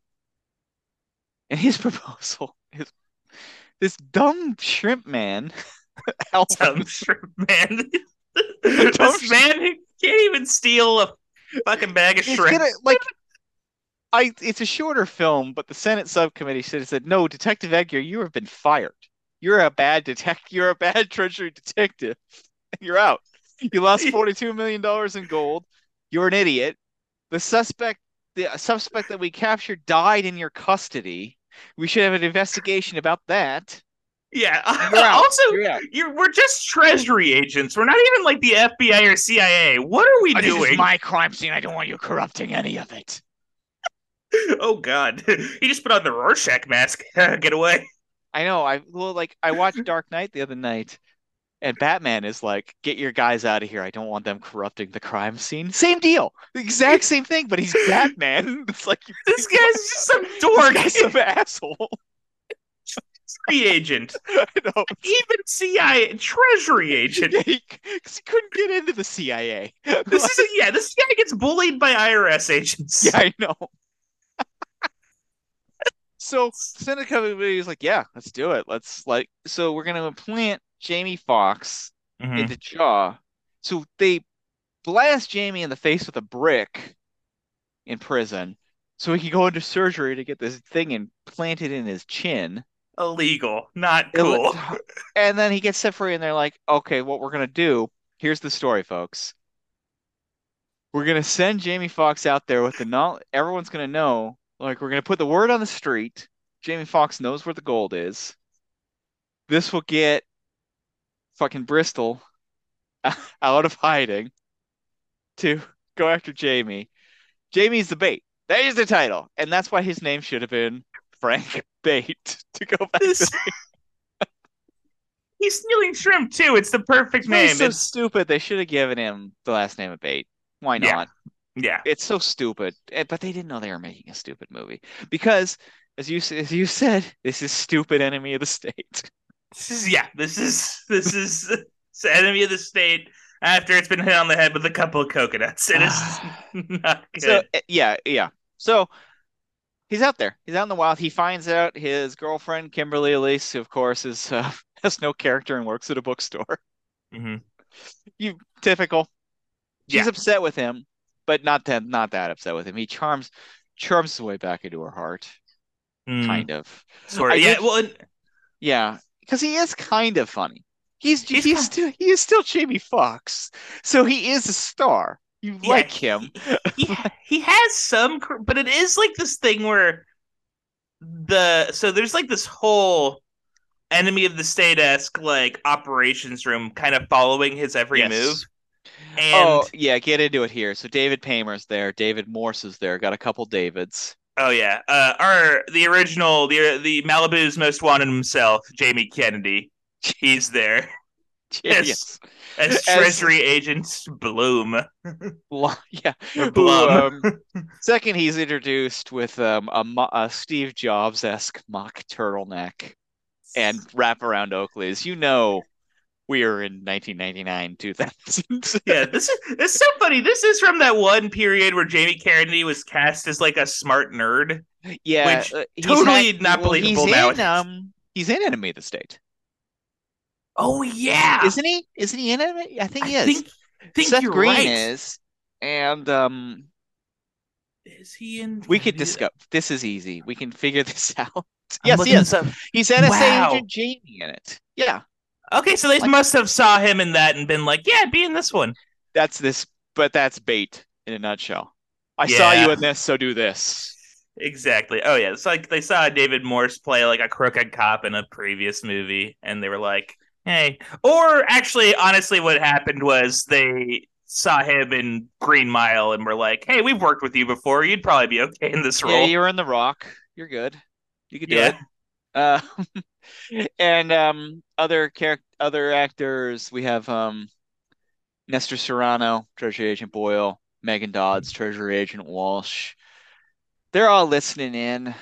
They're Mhm. hacking the mainframe. You've seen it. You've seen it a Yeah. million times before. Oh God, there's something about like the music in this movie too that feels like it feels like public domain So the score music. in this one is by Mark Mancina, who we have met before. Did some work on Days of Thunder. Did some work on True Romance. Probably it did Bad Boys. Did Money Train. Oh, He train's did coming. Con Air. Was in the mix on Con Air. Probably best known though for his score for dun, dun, dun, dun, dun, dun, Speed, which we've not Mm. covered, but Speed is a canonical adjacent Academy movie without Oh yeah. question. Maybe the only movie of this era. Oh, and he does Training Day momentarily here. Yeah, and he's not like he's done good stuff before. Yeah. He's not a bad he's not a bad composer by any stretch of the term. I think this one was just kind of like I know a movie I'm doing. I know how much work I need to put it. As with everything else in this movie, everything is getting a little long in the tooth in Yeah. the surveillance action comedy of the Simpson Bruckheimer origin. It's all starting to get a little long in the tooth. It's all starting to get to a copy of a copy of a copy Oh yeah. type realm. Like it's all we've seen it before, and there's maybe a reason these movies started to lose their audience Mm. a bit. They get a little tired, and this is a prime example. Gone in 60 Seconds, prime example of kind Mm. of this. Oh, like this was really fun with Bad Boys. This was really fun with Enemy of the State. This was really fun with Con Air and The Rock. Now it's like even a couple years later, oh, those were funner than this. They were a little sharper, a little tighter, a little more thought out. Mm. Speaking of thought out, might as well get into it now. In addition to the Shineman, so according to WGA rules, if you see an ampersand, that indicates a writing team, an established writing team. If you see the word and, that means someone who was brought in later on, who had nothing to In- do with the other writers. So in this Interesting. movie, Shineman and Shineman have an ampersand, but then there is an and after that. And that and leads to Tony Gilroy. You know him, you love him. I would call him the enforcer of screenwriters. Almost Yeah, like he's the this. guy you get in when the job's getting tough. You need a fixer. Yeah, he is a fixer, and a fixer and a doer. Yeah. Uh, a killer though, an absolute killer. I Oh yeah. mean, devil's advocate. He He's came like in. a He did it on Armageddon. Did it on Bait. But probably best known mastermind of the Bourne series and God forever, Michael Clayton. oof. What a bread. And apparently this Star Wars thing Oh, that Andor. he Yeah. that he just was involved in. He did some uncredited stuff on Enemy of the State as well. But He's like this Fixer, wandering screenwriter Ronin, yeah, just working for hire. he is absolute samurai Yeah, screenwriter. he's getting Like the job done. getting the job done. We love him. We're fans. Yes. We're absolute fans. Like, come on We the love show, him. Tony. I bet he's salty too. I bet he's like a tough guy. But Oh he's yeah. like doesn't take shit, you know? Oh yeah. I need to listen Cool. to his Marin. Yeah. Oh yeah. Who Gotta are your listen. guys? My brothers, because he's got brothers in the game. Yeah, the brothers Gilroy. His dad was a big time writer too. And Yeah. and I like about Tony Gilroy is like he worked as like a bartender before he was Ooh. a screenwriter. He's got that kind of like side to him. A little bit like a Shane Black Edge, perhaps. Well, like a writer's writer, you know, Yeah. I like like that. Scott Alexander and Larry Karaszewski, Shane Black, like all of that age group who are around 60 right now. Hmm. Just killers. Um, so he did a lot of co-writing on this. He got an executive producer credit, which also screams to me that he got paid well and demanded that to come in and do a save here. Like, Good. yeah, he made his paper. Did it work out? Sometimes they do, sometimes they don't. Sometimes these things are irredeemable. So Jamie Foxx is out on the streets. this is where things get confusing. Mike Epps wants him back doing like shitty criminal odd jobs, so they have to like stop Jamie Foxx from getting arrested so they can get this guy out. And meanwhile, that causes them to run afoul with these two dum-dums, Julio and Raimundo, played by good actors, Hmm. Kurt Acevedo and Jeffrey Donovan. They're in it. They're causing trouble. All right, I think we're just gonna call it. I'm trying Yeah. to explain the We story. don't need to. We don't need to. This is like a movie. Guess what? It's ups and Jamie downs. Foxx. Yeah. There's a horse at some point. He rides a Jamie. horse. It's over directed all the way through. There's Hmm. Seven stuff. There's Tony Scott stuff. Yeah. Uh, It's not Antoine's finest hour. Let's just call no. it like it is. Yeah. We like him a lot, but this is not. He would probably tell you, not his finest hour. This is it doesn't It's a work. rough movie. It's rough. It's hard to Yeah, find, and it's just one of those things where it doesn't make a lot of sense. it's It's hard to very, follow. It's too long. It's not as funny as it thinks it is. It's not as action packed as it thinks it is. yeah, On the action's confusing. All the action very, scenes are like really hard to follow. yeah. It's hard to determine who's doing what. Hmm. This is probably a movie. I'm glad we found it. And, as we have with some of these ones over the Hmm. course of our time doing this show. Sometimes they work out like a movie like Going in Style. I think back on fondly. My God, that was a Very good. neat movie. Neat movie. Hadn't heard of it before. But then there are, I don't know. We were joking about starting over the other day. But I mean, Yeah, we've had a few that yeah, are like, or Streets of Gold would be a good yeah. example of like probably justifiably left to the dustbin of cinematic history. Or I'll do anything. Yeah, like Yeah, just like a movie.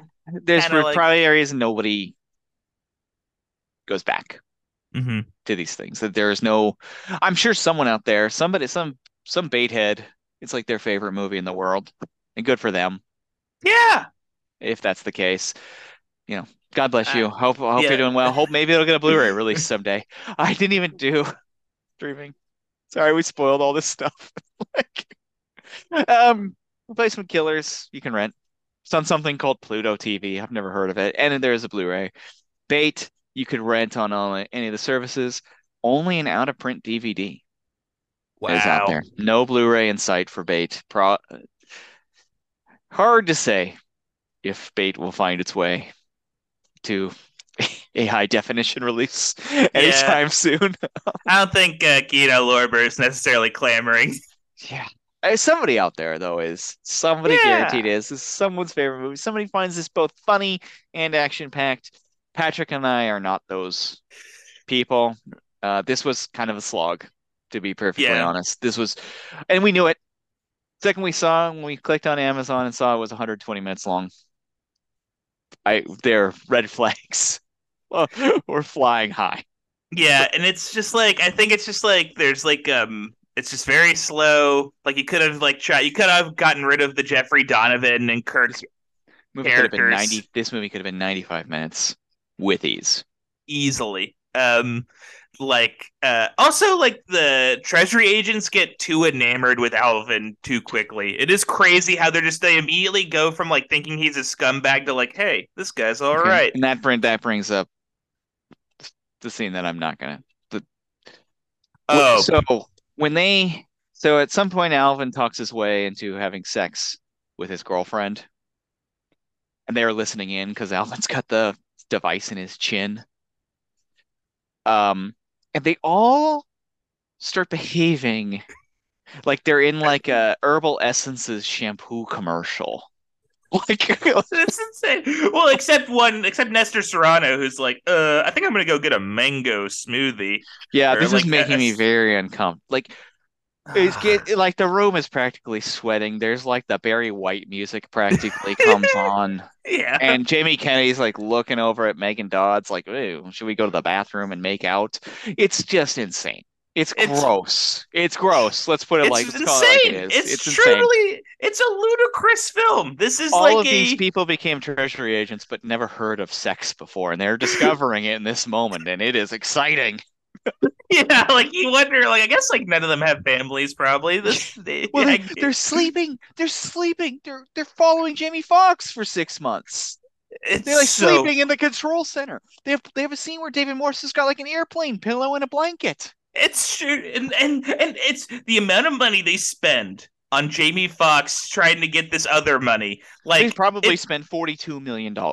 yes, The gold, the amount of the gold. they will just occasionally create situations to give Jamie Foxx money so he doesn't do You're crimes. right. I think if you balance the books with some Hollywood accounting, none of this worked out. No, This was a terrible operation, top stupid. to bottom, stupid. But they still get their man, and then they figure out where the gold is, and then somehow Jamie Foxx gets a cut to end the Like movie, and him and David Morse are friends. no, don't No, deserve to be friends. If none of I'm them. Jamie Foxx, I'm pissed because you put a fucking thing in my tooth. Detective Edgar is probably like the worst hang. If we've talked about it before, like I still can't. I still like haunts me when Tom Brady's like, Donald Trump is a friend of mine. I don't necessarily support his politics, but he's my friend. Who is friends Ugh. with him? He's the worst hang imaginable. The guy cheats at everything. Like any game you play with him, he's cheating. Like Mhm. he doesn't party, he doesn't drink. No. He has terrible taste in food. He probably like he doesn't discernibly like anything. Like Yeah. so how like I would have bought it and be like, I don't like him, but I'm a Republican and I don't want to pay taxes. I would have bought that more than saying he's my friend. It is truly so insane. Yeah, and it is like David Morse. He's been like a nice, like charismatic. He's like the Yeah. movie that he like was. What's the movie he was in with John Savage? That's really good. Like his like kind of like his Oh, intro. inside moves Yeah, is he's what you're great in Inside no, Moves. he's a soulful, good actor. Like he's really like I'm a big fan. Like I Yeah, would like love to have him in a movie if yeah, I but could. this movie just like yeah, just drains the charisma out of it. It is like truly like, and this is a guy who played George Washington, and it wasn't hokey. Yeah. It's nuts. Yeah, and he does what he can, but he's just a prick in this Yeah, movie. And then at the end, him and Jamie Foxx like just like having a nice nice go of it. Like they're just buds. And like again, when Gene Hackman's showing his skinny ass pale legs at the end of Enemy of the State, and Will Smith's like, man, my man's at the beach. I love it. You yeah, buy it. You buy that they have developed a bond and become friends. Not at all in this movie. Um,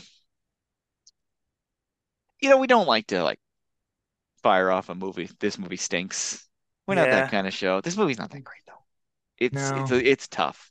It's it's on the Gallo Walker side of things. It's just it's not a fun, and it just doesn't have like there's sometimes a bad movie can be very entertaining because at least it's like trying some like really crazy weird things. This movie doesn't try. I think it's like this I movie's think on biggest. the Antoine Fuqua front, he's trying so much because I think everyone is trying so much because they all know they have a lemon on their hands from the Oh yeah. start. Like Hmm. he's over directing it. Jamie Foxx is overdoing the comedy. They're all in that like this is a lemon. We're Yeah. trying to make lemonade. It's not happening, It man. might be a classic example of work smarter, not harder. Mm. Makes you think, Mm. right? Yeah. Mm. Boy, Patrick, bringing it. Interesting fun fact here. You know who was originally cast as Detective Edgar?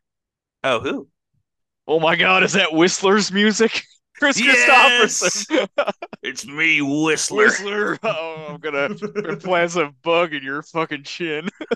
I'm gonna put some serum into your Yeah. chin. We could have done it a lot easier with just a shot of serum.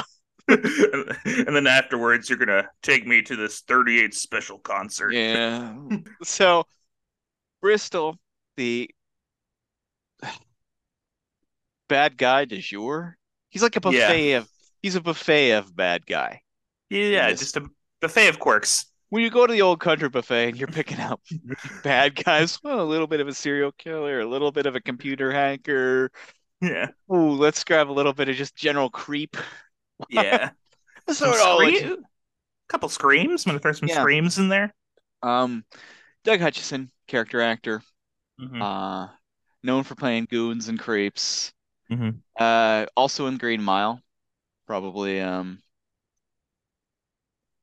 his most known like mainstream Yeah, I'd movie. say like that and like his role in Lost. He plays like a character, like a flashback character in Lost, and He's he in was like, Con Air as oh, well. really? I don't even remember him. I don't remember him in Con Air either. Went to Juilliard, actor's actor. In 2011, at the age of 51, he received widespread criticism when he married a 16-year-old. Ew, Ew. ew, Ew, fucking Doug. gross. Uh, Ugh, God. and he's probably most known for that at this point. Uh, Uh, yeah, bad news. She was in an acting class that he taught, and it seems like both of them are lunatics, bad news lunatics. oh no, that just seems Yeah, bad. yeah, you can look it up on Wikipedia. I don't want to go into this in any more detail. I'm I already don't need like to. I feeling don't need bad. Yeah, to. We don't we're need to. good. It's Like you. he's You've bad. probably heard about this though. This was a pretty common tabloid fodder. One person who hadn't was Jen. When Hmm. we were watching the movie, she's like, "Who's that guy?" I'm like, "Oh, look him up." And I just let her look him up, and she went down a rabbit hole of like, "Oh, that's bad." I was like, "Yes, that's bad." I think it's like crazy that like he was like in an episode of iZombie in 2019. Like, what is no It ban is this guy? interesting going. It is interesting the kind of this is like yeah, a good example too of kind of the way things have changed beyond cinema. Hmm. Like the fact that him and Pastorelli like continued Yeah. this, which of course today with either of their accusations, we'll call it, Hmm. would be done, Yeah. absolutely done. Yeah. Like the internet would have a Office. field day with both of these stories Hmm. nonstop. They Hmm. did in Hutchison's case, but they absolutely would have with the Robert Pastorelli case too. Hmm. Um, yeah, crazy. This movie's crazy. Yeah. The entire thing is crazy. It's hard to believe. I couldn't believe. It took me forever to watch it. It felt like it took days. You Yeah. said you watched it Painful. days ago, and you barely believe it's real Yeah. at It this feels like point. a weird dream at this point because it's just like it's such a yeah, just like it's greatest set is it's kind of generic. It's just a generic, and it's just other movies do all the stuff this movie's trying much in a much better and more memorable fashion. We have covered them. Yeah, We absolutely 100%. covered them. Most people agreed. This movie was budgeted at $51 million. It made 15 million at the box office. That's a huge financial failure in any Hmm. kind of accounting system. That is a huge financial failure. Open at number two at the box office. Its opening weekend, behind The Watcher. I don't know if you remember that one. The movie, a fascinating movie in which Keanu Reeves plays a serial killer, and the cop trying to catch him is James Spader. One would feel that those roles should be reversed. Yeah, In most situations, you would feel that those yeah, would be reversed roles. yeah. But James Spader, not in yeah, 2000's The Watcher, in which anything was possible. mm. I never saw it. I'd like to see it. Yeah. If they ever do it, if they ever do Keanu-a-thon at New Beverly, I bet they play The Watcher. Oh, for sure, for sure. And we would be like in the bathroom line, everyone would be like, I hope they play The Watcher. Oh yeah, like in between, like it's like okay, we saw the trailer for Johnny Mnemonic, Yeah, so and we know that one's not. we're bummed they're not playing Johnny Mnemonic. Yeah, has a great Ice-T performance. That's what someone's saying to Yeah. us in the line. Oh, we're trying to like focus on not peeing our pants or Yeah, whatever. peeing our pants and thinking about, man, do I need more Reese's Pieces? Yeah, should I get a third a My third thing teeth, of my teeth currently hurt, but I'm thinking about it. yeah, my body is revolting against me, but I'll go for another hot dog. Why not? Too many soda classics. I'm feeling it. Yeah, it's like, well, when in Rome. Yeah, exactly. Um, Bait has a 26% on Hmm. Rotten Tomatoes. Even though Jamie Foxx shines in Bait, the movie suffers from music video roots and formulaic script that strains credibility. Yeah, they all do their best. Guess what? Ebert gave it 3 stars. Oh wow. He wrote, it's over the top, an exercise in action comedy that cuts loose from logic and enjoys itself. All right. All right. Ugh. I like that Ebert's like I feel like Ebert's kind of rooting for Antoine a little bit. I like that. I, he wants to have a good time. Yeah. And when he gets mad when he's not allowed to have a good time. He gave it thumbs up though. He said Bait is a deadpan action comedy with a little Hitchcock, a little Bond, and a lot of attitude. What? Put Okay. that on the poster, baby. Honestly, yes. I would love okay, they got to do like a release of this on Blu-ray 4K and just like huge block letters that quote. He he said it's one of those movies where you start out thinking you've seen it all before, and the longer it runs, the less you've seen before. That's because probably because everything is in it. Yeah. Like like they use everything in movie that has been in an action movie before.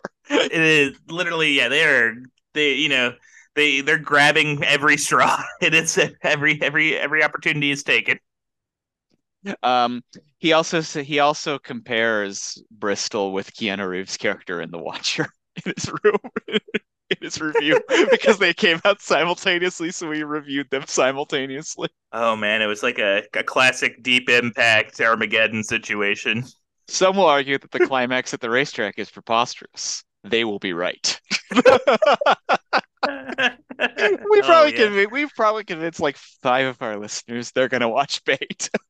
Yeah, we might have started the beta sons. Yeah, we're like in the Hellraiser movie, except instead of Pinhead, we get just copies of Bait on Blu-ray come out of the Yeah. box. Edgar That's Quentin comes out. yeah, that's what we've unleashed. Oh no, don't put anything in my teeth. Yeah, Vinegar Syndrome's all of a sudden putting it out like a 5 disc 4K restoration. 15, yeah, Criterion collection. Yeah. You know what the interesting thing to me though, as we move on and finish things up here, is that I think it's fortunate that this didn't happen, but I'm a little surprised. The cynic in me wonders how close Antoine Fuqua was to being thrown in permanent director's jail. Hmm. Because usually, historically, sadly, very tragically, when a director of color or a female director has a flop this big, they're usually not invited back. Yeah. And I'm glad thank God, Yeah. he like beat the racist numbers and has Yeah. continued to have a career and make cool movies after this one because this one has killed lesser careers. Yeah, and like better movies have killed lesser careers. Yeah, exactly. Yeah, plenty of them. Yeah. But I think it does help that his very next movie, the very next year, he probably had it in the running, is arguably I mean, some of these directors were getting to their best movie a little bit later on. Arguably his best movie, Training Day. Oh, We're yeah. doing next for Antoine, our Antoine Fuqua series. So I know we're pumped for this Hey, because everyone loves this movie. I mean, I like, loved this movie in high yeah, school. I love this movie in college. I remember like yeah. making my friends like sit down and awkwardly watch this movie with me. This movie is a certified slapper, a soda classic, It rules. and we're gonna cover it soon. I'm excited because I think it's really he comes into his own. I think he finds the style he's looking for, Hmm. which is a kind of like a grimmer tone. I don't Yeah. know. I actually that might be too, is that the lighter comedic elements, I don't know if he is as equipped for. It might just not be his thing. Yeah. He's a little more like he's a little more I don't know if it's necessarily like, rooted in reality more, but it's like it's grittier. His Yeah. worldview Well, there's is an action stoicism kind of mm, style to his, the samurai, if you will. yeah. Yeah. Mm. Tony Mm. Gilroy. Tony Gilroy, Akira Kurosawa, we've come full circle. Chow Yun Fat, we've come full circle. We're back, We're folks. We're back. back. We almost, I love our show. Every week we learn something terrible about someone involved in our movies. Yes, it's like, oh. Oh, shoot. Like, Yeah, it's like, turns out this guy is like yeah. was Hitler's son or something. I Yeah. don't know. Yeah.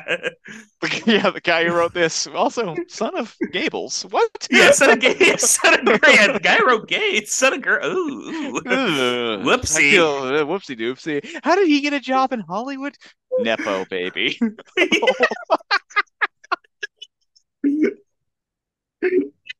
It's Operation Paperclip, just the Oh, ultimate nepotism. yeah, it's like this. Dr. Sidney Gottlieb's son wrote like 6 Big Bang Theories.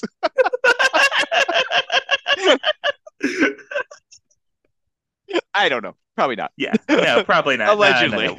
We're joking. We're joking. Joking. It's Think, satire. It's humor. yeah, comedy. Big Bang wasn't Comedy. written by Comedy.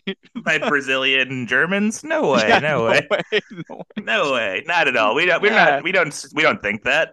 Not at Became. all. I like the idea that Big Bang Theory was an MK Ultra operation. Yeah, it's gonna like. God, Anytime what's Sheldon happening says here? bazinga, people just start, That fulfilling the tr yeah, plans. that triggers an operation in Peru or something like that. Yeah, like that's why the Arab Spring happened. No, I'm kidding. I'm joking. I'm joking. Oh, anyway, we're not that kind of podcast. We're talking uh, bait. we're The mirthful. We're We're mirthful. mirthful. All right. So if you disagree and Bait is your favorite movie and you want to tell us why, I want to hear from you. Patrick wants to hear from you. Check in with Mhm. us at the academypodcast@gmail.com or on Twitter at the Acad. I want to know, is Mhm. is Bait your favorite movie? Are you showing Replacement Killers at your next movie night? It'll play well. It'll play well there. You'll have fun. Mhm. It's a soda banger. Um, Next week on the show, though, we are switching gears in a big way.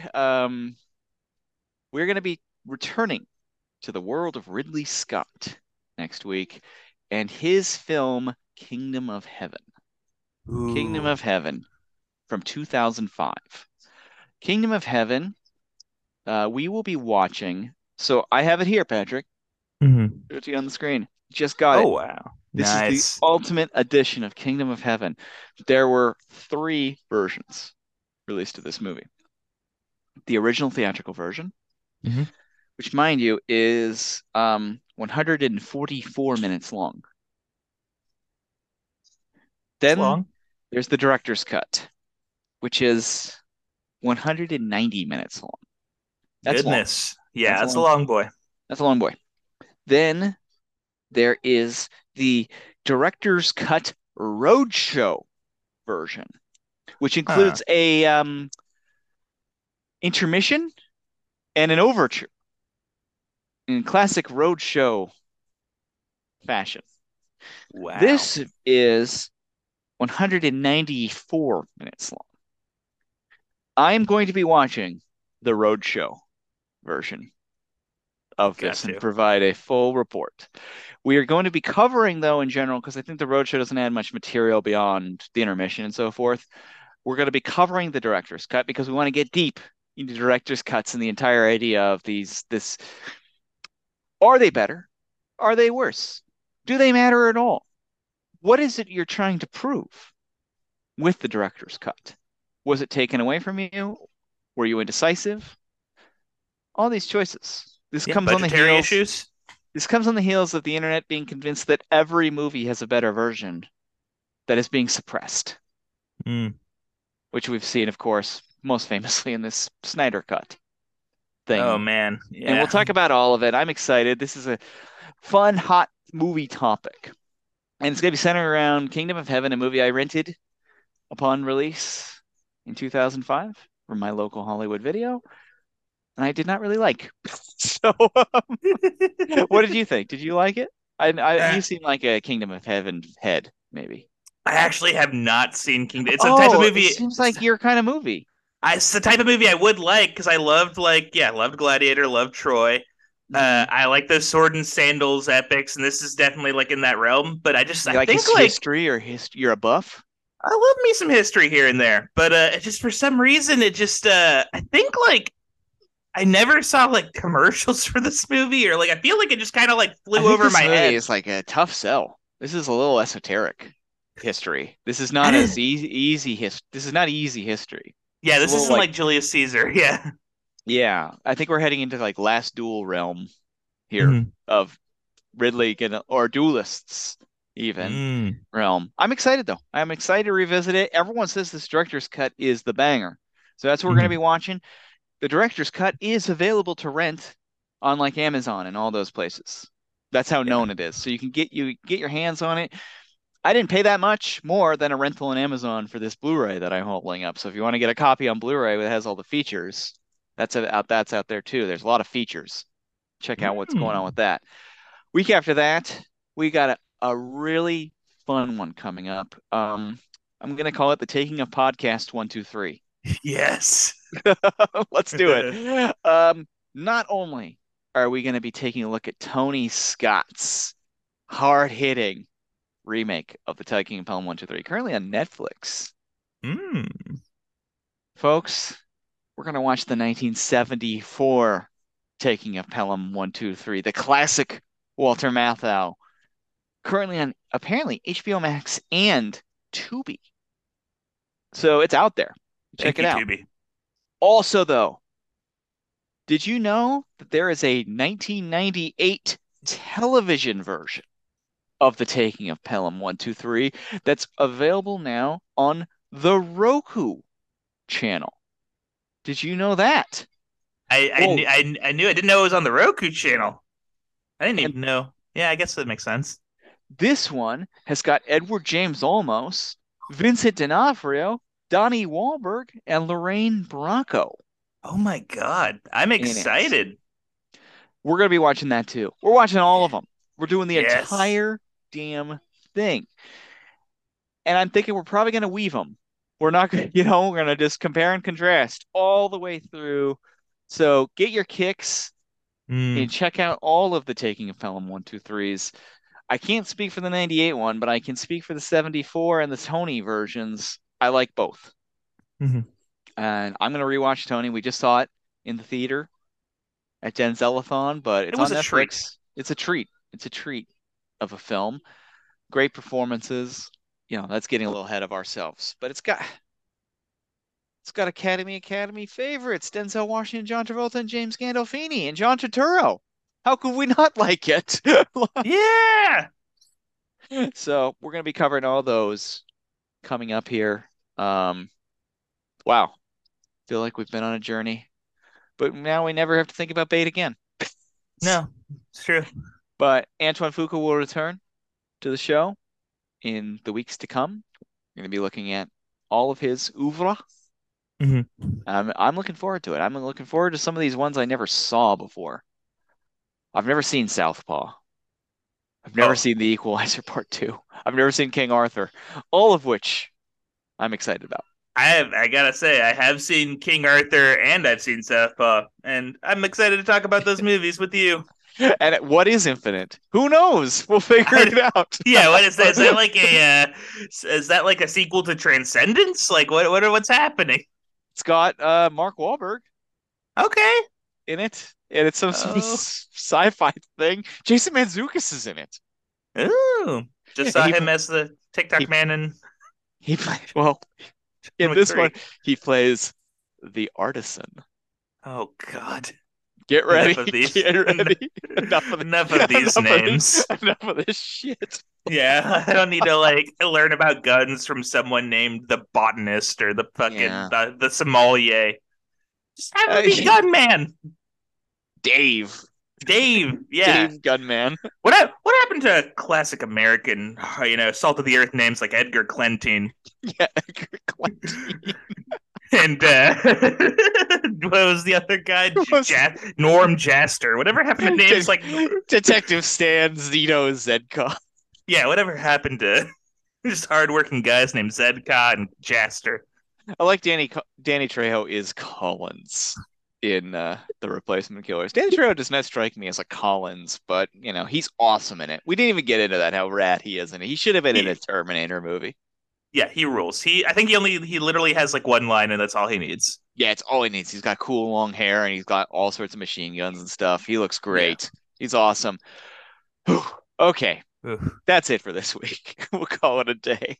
Yeah, oh man. Before we leave, just want to say, I don't know if I've ever told you this, Don, but sometimes when I get bored when we're podcasting, so I'll have another video up and I'll be watching Big Bang Theory. And I just got to my favorite part when Parsons says Bazinga. And did you know that like Bolivia has a lot of lithium? You know that like I think maybe we should do so. I don't know. Just thinking about this. Maybe someone needs to do something about it. I've been thinking about that a lot lately. Every time, always think about it whenever I watch Big Bang Theory. I'm feeling a little motion in my chin right now, and I think the asset has been unlocked. We're going to Bolivia. For Patrick, I'm Don. We will see you next week on the Academy. Bazinga.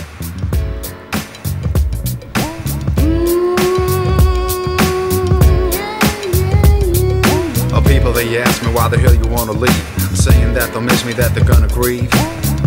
This town is number one, we got the Lakers and the sun. There's always lots of lovelies, always lots of fun.